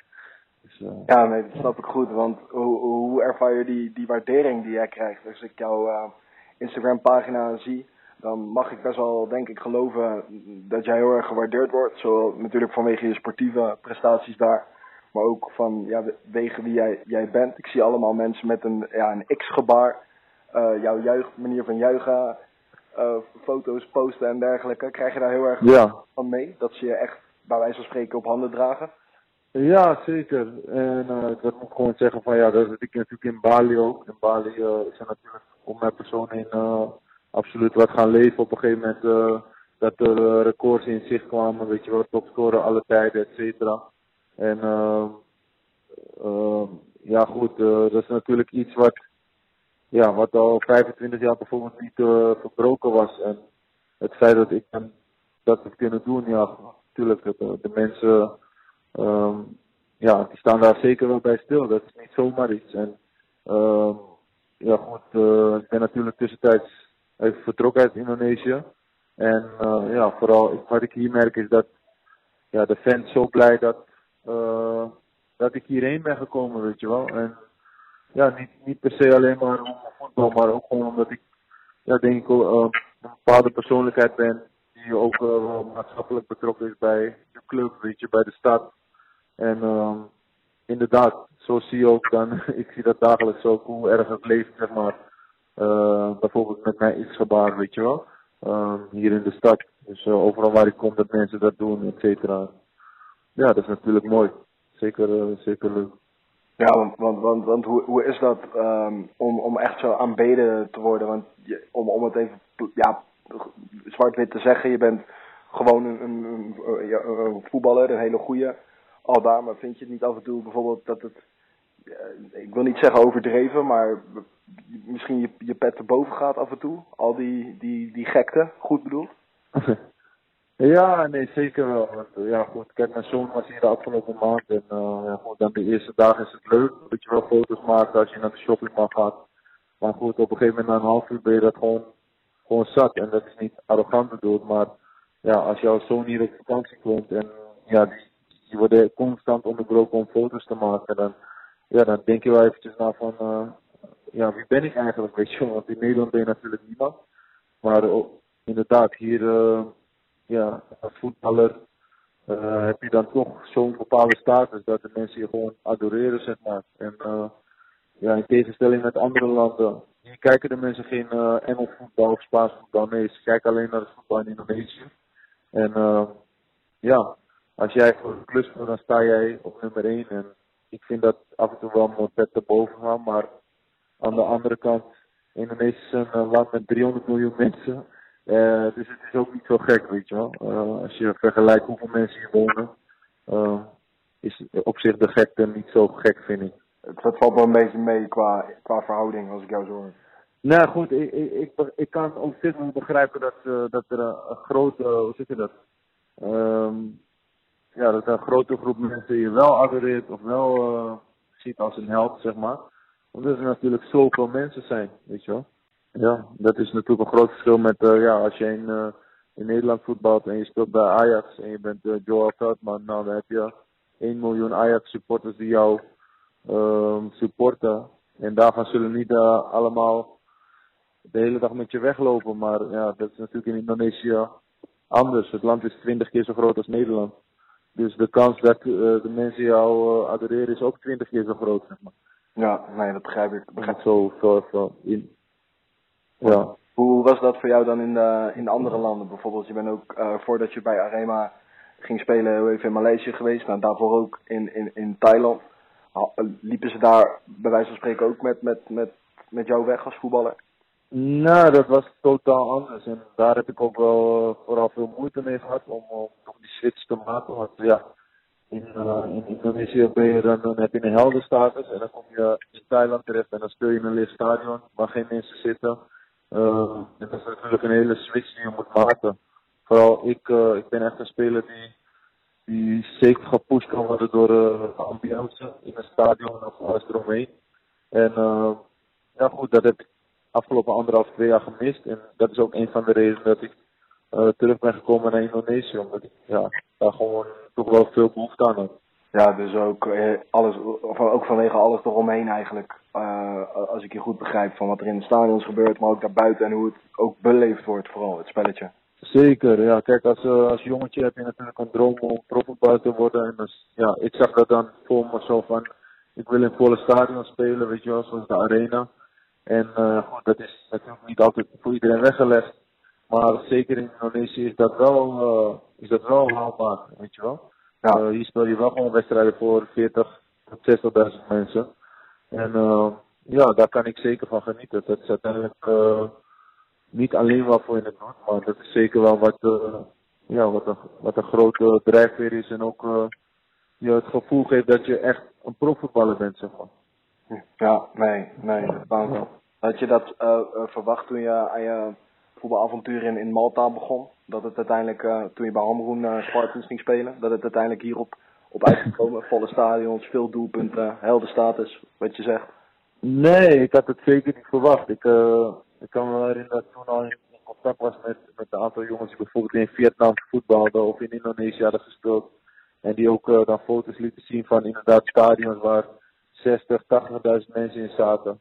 En ja, op dat moment dat ik in Malta was en eindelijk een kans kreeg als profvoetballer, was ik al blij als er bij wijze van spreken 2000 mensen waren. Dus ja, ik was daar in eerste instantie niet zo mee bezig. Maar ja, op den duur heb ik wel gemerkt dat ja, mijn carrière zeker beter verliep op het moment dat ik voor clubs speelde waar een grote achterban was.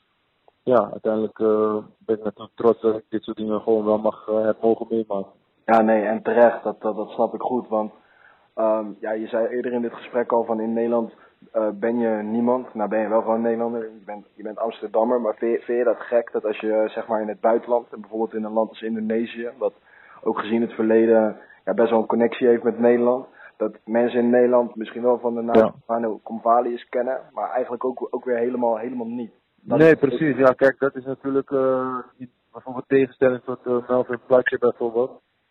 Weet je wel. Of William Pluim. Ja, dat zijn toch jongens die in de Eredivisie even gespeeld hebben en ook naam gemaakt hebben. Melvin is ook een vriend van mij. En ja, die elke keer is dan tussendoor teruggegaan naar Nederland. Een jaartje, weet je wel. Maar ja, ik heb dat nooit gedaan. Ik ben ja, eigenlijk constant als een strijder ben ik in het buitenland gebleven en heb ik altijd tegen mezelf gezegd van ja, Nederland heeft me niet zoveel te bieden. En ja, dat is natuurlijk heel raar dat je gewoon meer, ja, wat is het, 90% van je voetbalcarrière gewoon in het buitenland speelt. Dat is heel apart. Ja, want er nooit iets maar goed, op een gegeven moment kom je ook op een leeftijd dat je beseft dat je in Nederland zeg maar opgroeit en dat je daar eigenlijk niet zoveel te zoeken hebt, zeg maar. Ja, nee, dat kan ik ook volgen. Want is er ook nooit iets uit Nederland na de hand nog op je pad gekomen? Of überhaupt nog bijvoorbeeld uit de andere delen van Europa? Jawel, natuurlijk. Maar ja, ik heb natuurlijk, dat is wat mensen de laatste jaren veel vergeten bij mij. Ik heb natuurlijk in Indonesië gespeeld, maar mensen vergeten, ik heb 3 jaar in Duitsland gespeeld, ik heb in Schotland gespeeld, ik heb in Kazachstan gespeeld, ik heb in Oekraïne de Premier League gespeeld. Dus ja, kijk, in Oekraïne teken ik voor 3 jaar. Dus normaal gesproken zou daar mijn contract nu pas aflopen. Alleen, ja, voetbal kan je gewoon niet plannen. En dingen lopen gewoon soms anders dan dat je denkt. Maar ja, ik heb ook mijn sporen in Europa wel verdiend. Alleen, uiteindelijk heb ik wel besef van dat Azië gewoon beter bij me past. En ja, ik ben verder gewoon hartstikke gelukkig hier. Dus. Ja, je bent nu op de leeftijd van 32. Het gaat lekker bij Arema. Jullie draaien ook goed in de competitie. Ben je van plan om je carrière bij wijze van spreken in Indonesië ook af te sluiten? Of sluit je een ander mooi avontuur elders niet uit? Ja goed, ik moet eerlijk zeggen dat ik voorheen altijd de ambitie had om ooit nog terug te gaan naar Malta, zeg maar, waar het begonnen is. Het is ook een prachtig eiland en ik heb daar gewoon hele warme herinneringen. Maar goed, eigenlijk nadat ik naar Indonesië ben gekomen, toen ben ik daar zeker wel op gaan twijfelen. Omdat Indonesië vind ik ook gewoon een land is wat me heel veel heeft gebracht en ook te bieden heeft. Dus ja, op dit moment ben ik gewoon op mijn plek hier. Ik heb na dit seizoen nog een jaar contract. En ja, mijn bedoeling is gewoon om dat in ieder geval uit te zitten. Nou, dan ben ik 33. En dan, ja, dan zien we wel hoe ik erin sta. Ik heb in Duitsland ook een hele mooie tijd gehad. En ook daar zou ik ja, misschien ook nog wel willen afsluiten. Maar goed, in Nederland zie ik me niet zo snel bijvoorbeeld niet terugkomen. Dus, ja. Nee, dat begrijp ik goed als ik jou zo hoor. Want ja, wat je zegt, je wordt bijna 33. Maar je ziet er nog enorm fit uit. Voor wat ik als ik de wedstrijden van Arema kijk, kom je ook zo over. Dus Ja. je kan ook nog wel eventjes mee, denk ik, om het zomaar figuurlijk te zeggen. Ja, nee, dat denk ik zeker. Ik denk zeker dat ik het fysiek heb om nog 1, 2, 3 jaar door te gaan tot mijn 35ste. Maar goed, het is natuurlijk ook belangrijk of ik plezier er nog in heb. En ja, ik heb ook te maken met een gezin. Ik heb drie zoons. Dus ja, het is ook natuurlijk ook belangrijk om te kijken hoe hun erin staan. Maar als het aan mij ligt, dan ga ik zeker nog wel 2 à 3 jaar door. En ja, voetbal is natuurlijk een jongensdroom en voor mij is het het mooiste wat er is. Dus ik wil proberen dat natuurlijk zo lang mogelijk te doen. Ja. Nou zei je al, van het voetballen valt natuurlijk niet te plannen. Maar toch lijkt het ook alsof je goed bezig bent met je carrière alvast na het voetbal. Want als ik me niet vergis, investeer je ook in vastgoed bijvoorbeeld in Amsterdam? Ja, ja, dat klopt. Dat heb ik goed gezien.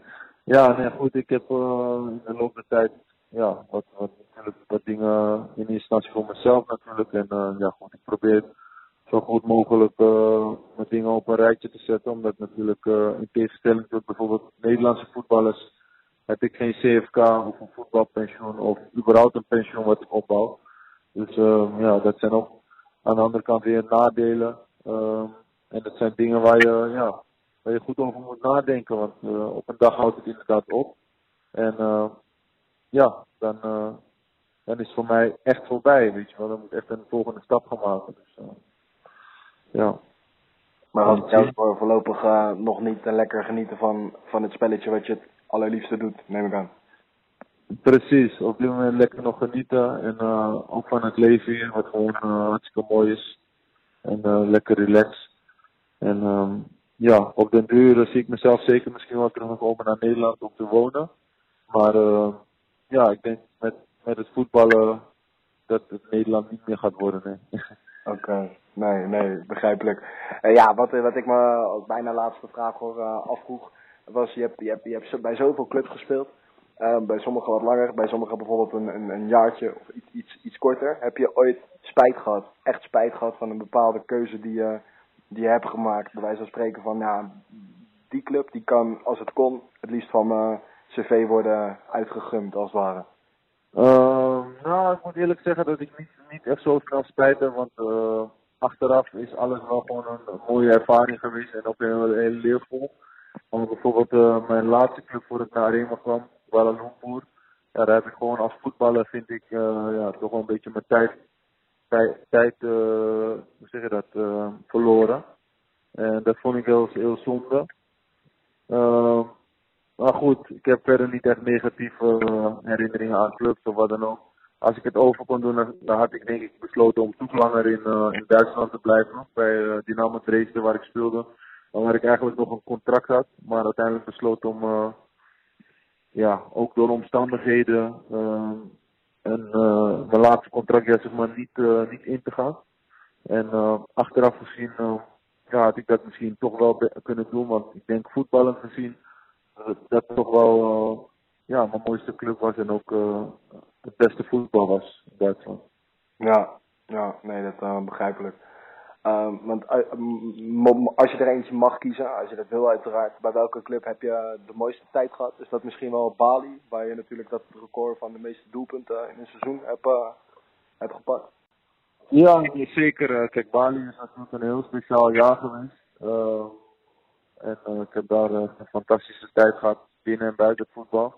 Maar ja, zoals je misschien ook wel merkt, ik ben echt een persoon die van voetbal houdt. En voetbal is altijd mijn droom en mijn passie geweest. En ik moet toch zeggen dat bij Dynamo Dresden ik me toch wel het meest gewaardeerd heb gevoeld als voetballer, zeg maar. En daar heb ik me ook echt op en top profvoet gevoeld. Alles erop en eraan. En ja, ik denk ook gewoon dat ik aan die club mijn beste herinneringen koester. Ja, nee, begrijpelijk. Want het was daar het meest compleet om te zeggen. Ja, dan heb ik nog een laatste vraag. En het gaat eigenlijk over jouw manier van juichen, die X. Want hoe is dat gekomen eigenlijk? Ja. Waar staat dat precies voor? Ja, het staat voor de X van Amsterdam, zeg maar. En dat begon al, ik denk in 2012 was dat toen ik in China speelde. En goed, toen was het eigenlijk ik met mijn andere spitspartner, zeg maar. En hij had een celebration, zeg maar, voor zijn stad. En toen uiteindelijk was de X mijn celebration voor om trots te zijn dat ik uit Amsterdam kwam. En goed, sindsdien is dat eigenlijk een beetje, hoe zeg je dat?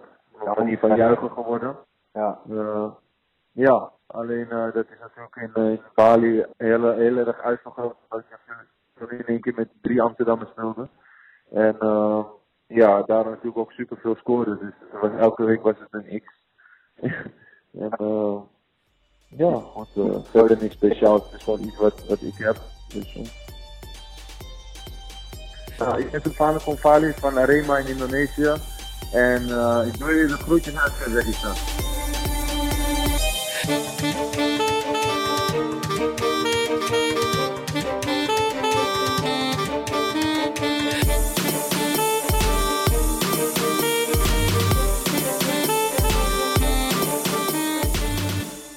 Koffers pakken.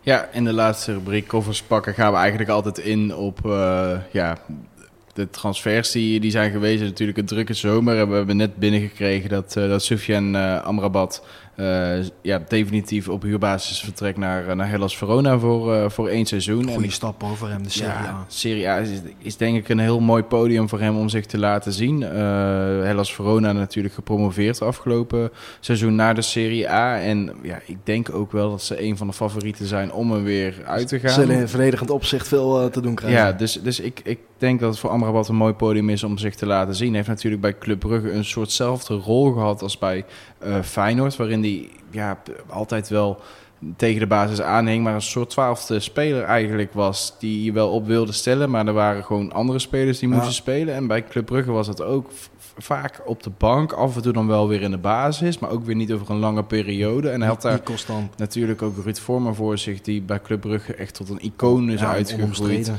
Aanvoerder is ook daar. En als Amrabat speelde, dan speelde hij ernaast, of dan werd Vormer een keer rust gegund. Dus ja, het zat er gewoon ook bij Brugge net niet in. En ik denk dat op huurbasis naar een waarschijnlijk laagvlieger in de Serie A voor hem een best wel mooi podium is om zich te laten zien. Ook in die rol waarin we hem waarschijnlijk gaan zien. Gewoon dat een beetje het holding, zeg maar. En het is niet dat ik hem met Daniela De Rossi wil vergelijken, maar zo'n soort rol zie ik wel prima op zich nemen. Ja, gewoon een beetje defensief.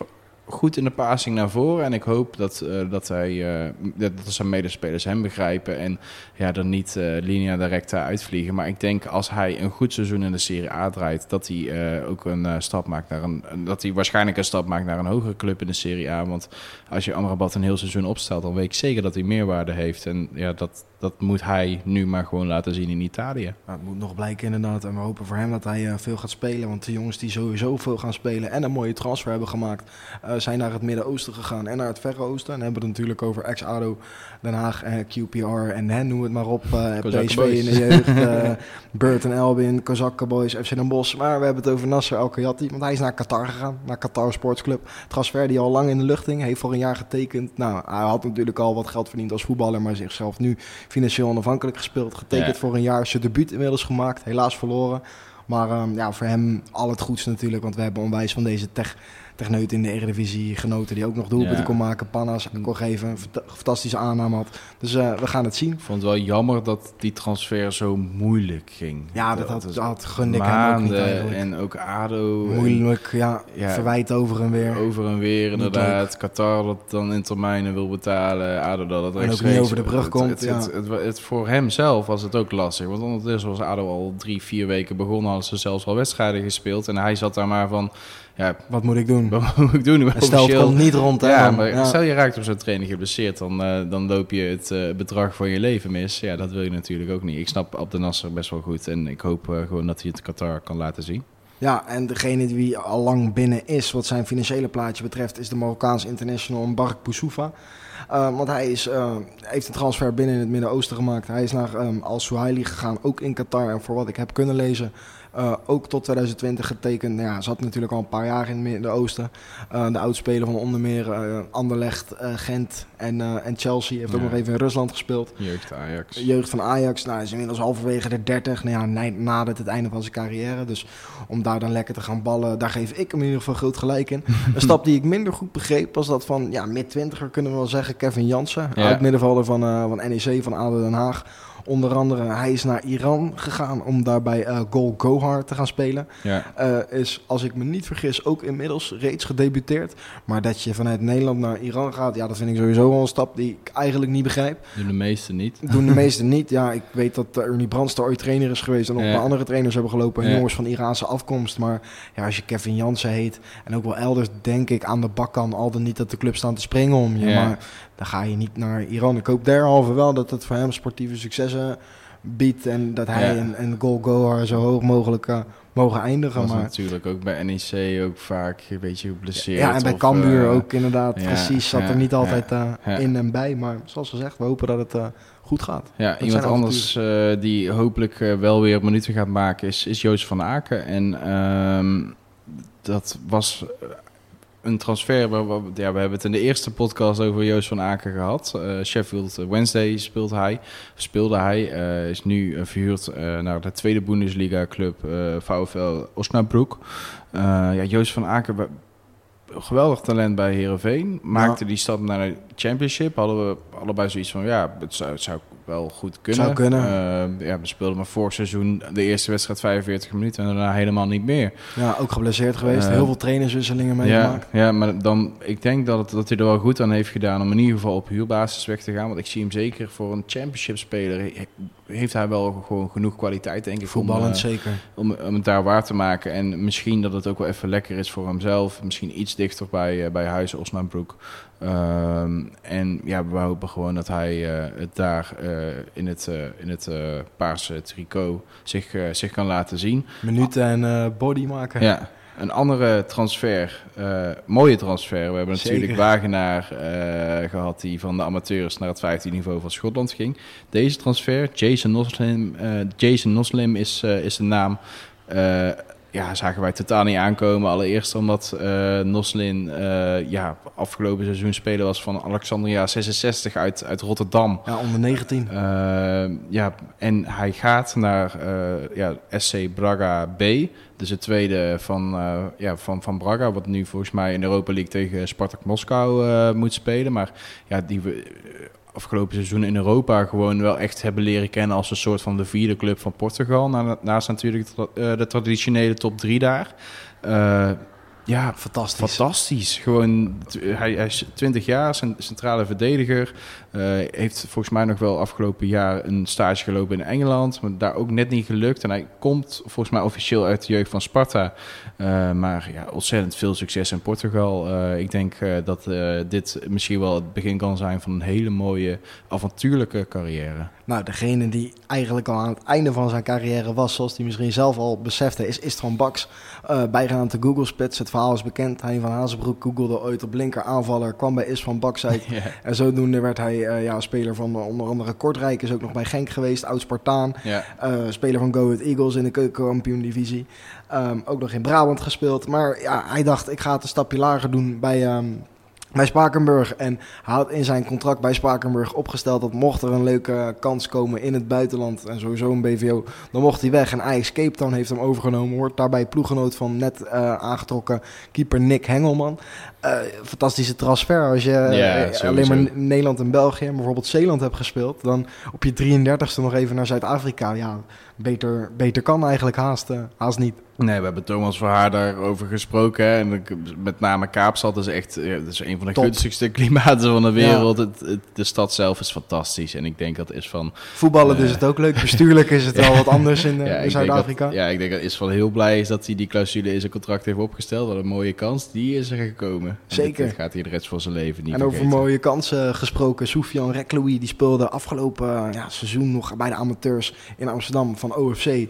Maar is inmiddels weer weer in de Marokkaanse competitie, waar hij al eerder heeft gespeeld, beland. Want hij speelt bij Maghreb Tétouan. En ja, dat lijkt me voor hem een hele mooie kans. Hij is een jongen van Marokkaanse afkomst. Als je dan in je vaderland kan spelen op het hoogste niveau. Ja. Dat lijkt me heel lekker als je zo'n transfer kan verdienen. Ja, een andere transfer. We hebben het eigenlijk de hele zomer door gevolgd. En zelf ook gewoon met z'n tweeën een beetje zitten speculeren van wat gaat er nou gebeuren. Ja. Rendel Harreveld. We hebben veel vrienden in deze show. Maar ik denk Rendel Harreveld is toch wel echt de grootste vriend van allemaal. Ja, avonturier van het eerste uur. En eindbaas als het om een nastreven van een leuke voetbalcarrière aangaat. We hebben bij ons bekend toen hij op de radar opdook in Mongolië bij Amdut City in Ulaanbaatar. En ja, hij zou naar Malta gaan.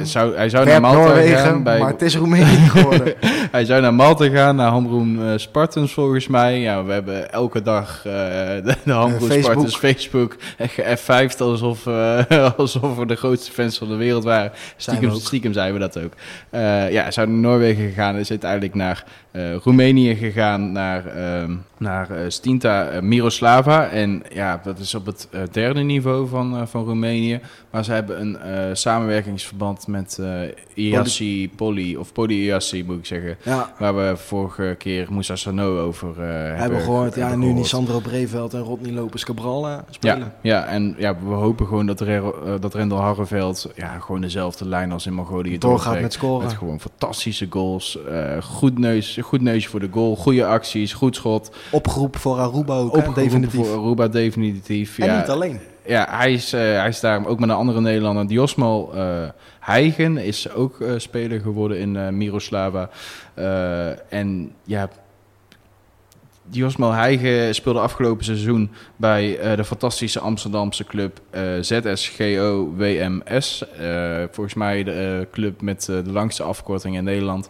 Ze hebben een zaterdagtak die volgens mij op de 4e klas uitkomt en een zondag die op de 3e klasse uitkomt. Dus hoe ze in Roemenië bij Diosmal zijn gekomen, dat weet ik eigenlijk niet zo goed. Daar zullen we Rendel waarschijnlijk binnenkort over horen. Maar in ieder geval voor Rendel zelf heel fijn dat hij daar natuurlijk met een Nederlander zit. En dat hij daar ook gewoon iemand heeft waar hij het goed mee kan vinden. Dus ook voor Diosmal we willen ze allebei heel veel succes wensen. En hopen dat ze allebei hun kans gaan krijgen binnen een jaar. Want ze hebben volgens mij allebei voor een jaar getekend, maar binnen een jaar op het hoogste Roemeense niveau. En wie weet wat er dan gaat gebeuren. Ja, en dat een voetbalcarrière, dat daarin alles kan gebeuren, dat bewijst de afsluiter van deze rubriek. En dat is de jongeling Merel Bormans. Want zij komt uit S, Noord-Brabant, en is in haar jonge carrière al 2 keer gepijnigd, kunnen we wel zeggen, door hele zware knieblessures. Wat natuurlijk bij vrouwen helaas regelmatig voorkomt. Nou, zij heeft het, de kans is 4 keer groter. Bij vrouwen. 4 keer groter notabene. Nou, zij heeft het zelfs 2 keer gehad. Is altijd blijven geloven, altijd in haar droom. Want heeft toen ze 5 was al gezegd dat ze heel graag in het Nederlands elftal wilde spelen. Ja, wie had toen gedacht dat het Nederlands elftal zo populair en groot zou worden zoals het nu is en volop in ontwikkeling is. En ja, wellicht komt ze daar ook wel, want ze speelt op het Belgisch hoogste niveau, aangezien ze een transfer heeft verdiend naar Standaard Luik. Heeft daar volop de voorbereiding mee gedaan, moest eerst testwedstrijden doen. Ja, een kans die ze niet alleen met beide handen, maar ook met de inmiddels natuurlijk herstelde benen heeft aangegrepen. En ja, ze heeft daar een contract verdiend. Hartstikke blij, hartstikke opgetogen en wil het natuurlijk nu laten zien. Ja, een Belgische competitie daar voor de dames staat op het punt om te beginnen. Ja. Nou, we wensen Bormans alle succes. We hopen dat ze tegenstanders oppeet, her en der misschien een doelpuntje mee kan pikken. En dat we er met een paar jaar als het Nederlands elftal, Sarine Wiegman, luister hier mee, wel een beetje moet doorselecteren, ook in de verdediging of op het middenveld. En dat Bormans de kans krijgt. Want dit zijn natuurlijk wel de verhalen waar je van droomt. Als het eerst heel ver van je af ligt, terwijl je wel de droom hebt, dan hersteld bent, het goed doet en toch wel een mooie club als Standaard Luik langskomt om jou op te halen eigenlijk. Heel veel succes. Mooi verhaal, mooie kans. Brengt ons bij het einde van deze aflevering. We hebben het natuurlijk al een keer gezegd, maar Omroep Tilburg, we zijn echt ontzettend dankbaar dat we hun apparatuur mogen gebruiken. Omdat onze apparatuur helaas is gestolen, zoals jullie hebben gezien op onze socials. En ook veel is gedeeld, waarvoor ook nog heel veel dank. Waar ik nog wilde zeggen van mocht er zoiets worden aangeboden. We hebben het ook bij FC Afkikken gezien, 3 dagen nadat er bij ons was ingebroken. Meld het ons. Werd hun podcastset gestolen. Ze zullen niet heel vaak vaak worden aangeboden. Maar ja, mocht je dit horen en mocht je toevallig iemand kennen die zoiets aangeboden krijgt, laat het ons weten via de mail of via socials. Jullie kunnen ons bereiken. Het is allemaal met Wereldpot en de mail is wereldpot@gmail.com. Allemaal met een D voor de mensen die ons niet kennen en niet kunnen spellen. Ja. Hadden we Omroep Tilburg al bedankt? Volgens mij wel. Nee, Misschien nog maar een keer Omroep Tilburg bedankt. In ieder geval dat we, zoals gezegd, gebruik konden maken van jullie apparatuur. Moeten we zoals altijd Wessel bedanken voor de muziek. Lorenzo de Wever bedanken voor het inspreken van de rubrieknamen. En ja, jij wil jouw gasten denk ik ook bedanken, toch? Ja, ik wil heel graag een speciale shout-out doen naar Joshua Gromme. Yeah, thank you Joshua Gromman if you hear this. En uiteraard ook naar Melvin de Leeuw en Silvano Convalius voor hun leuke verhalen uit het verre Azië. Want daar zijn we uiteraard heel erg blij mee. Ja. En ook aan jullie voor het luisteren van podcast nummer 15. En ook voor het geduld. Ja, zeker. Want we gaan niet meer zo lang op ons laten wachten. Nee, we moeten even kijken hoe we het de volgende keer gaan doen. We hopen dat misschien dat we nog wel een keer gebruik kunnen maken van Omroep Tilburg. Hadden we die al bedankt? Ja. We moeten nog even bedanken. Bij deze. Maar ja, ik denk dat we dat gewoon snel aan jullie laten weten. En tot de volgende keer. Stay tuned.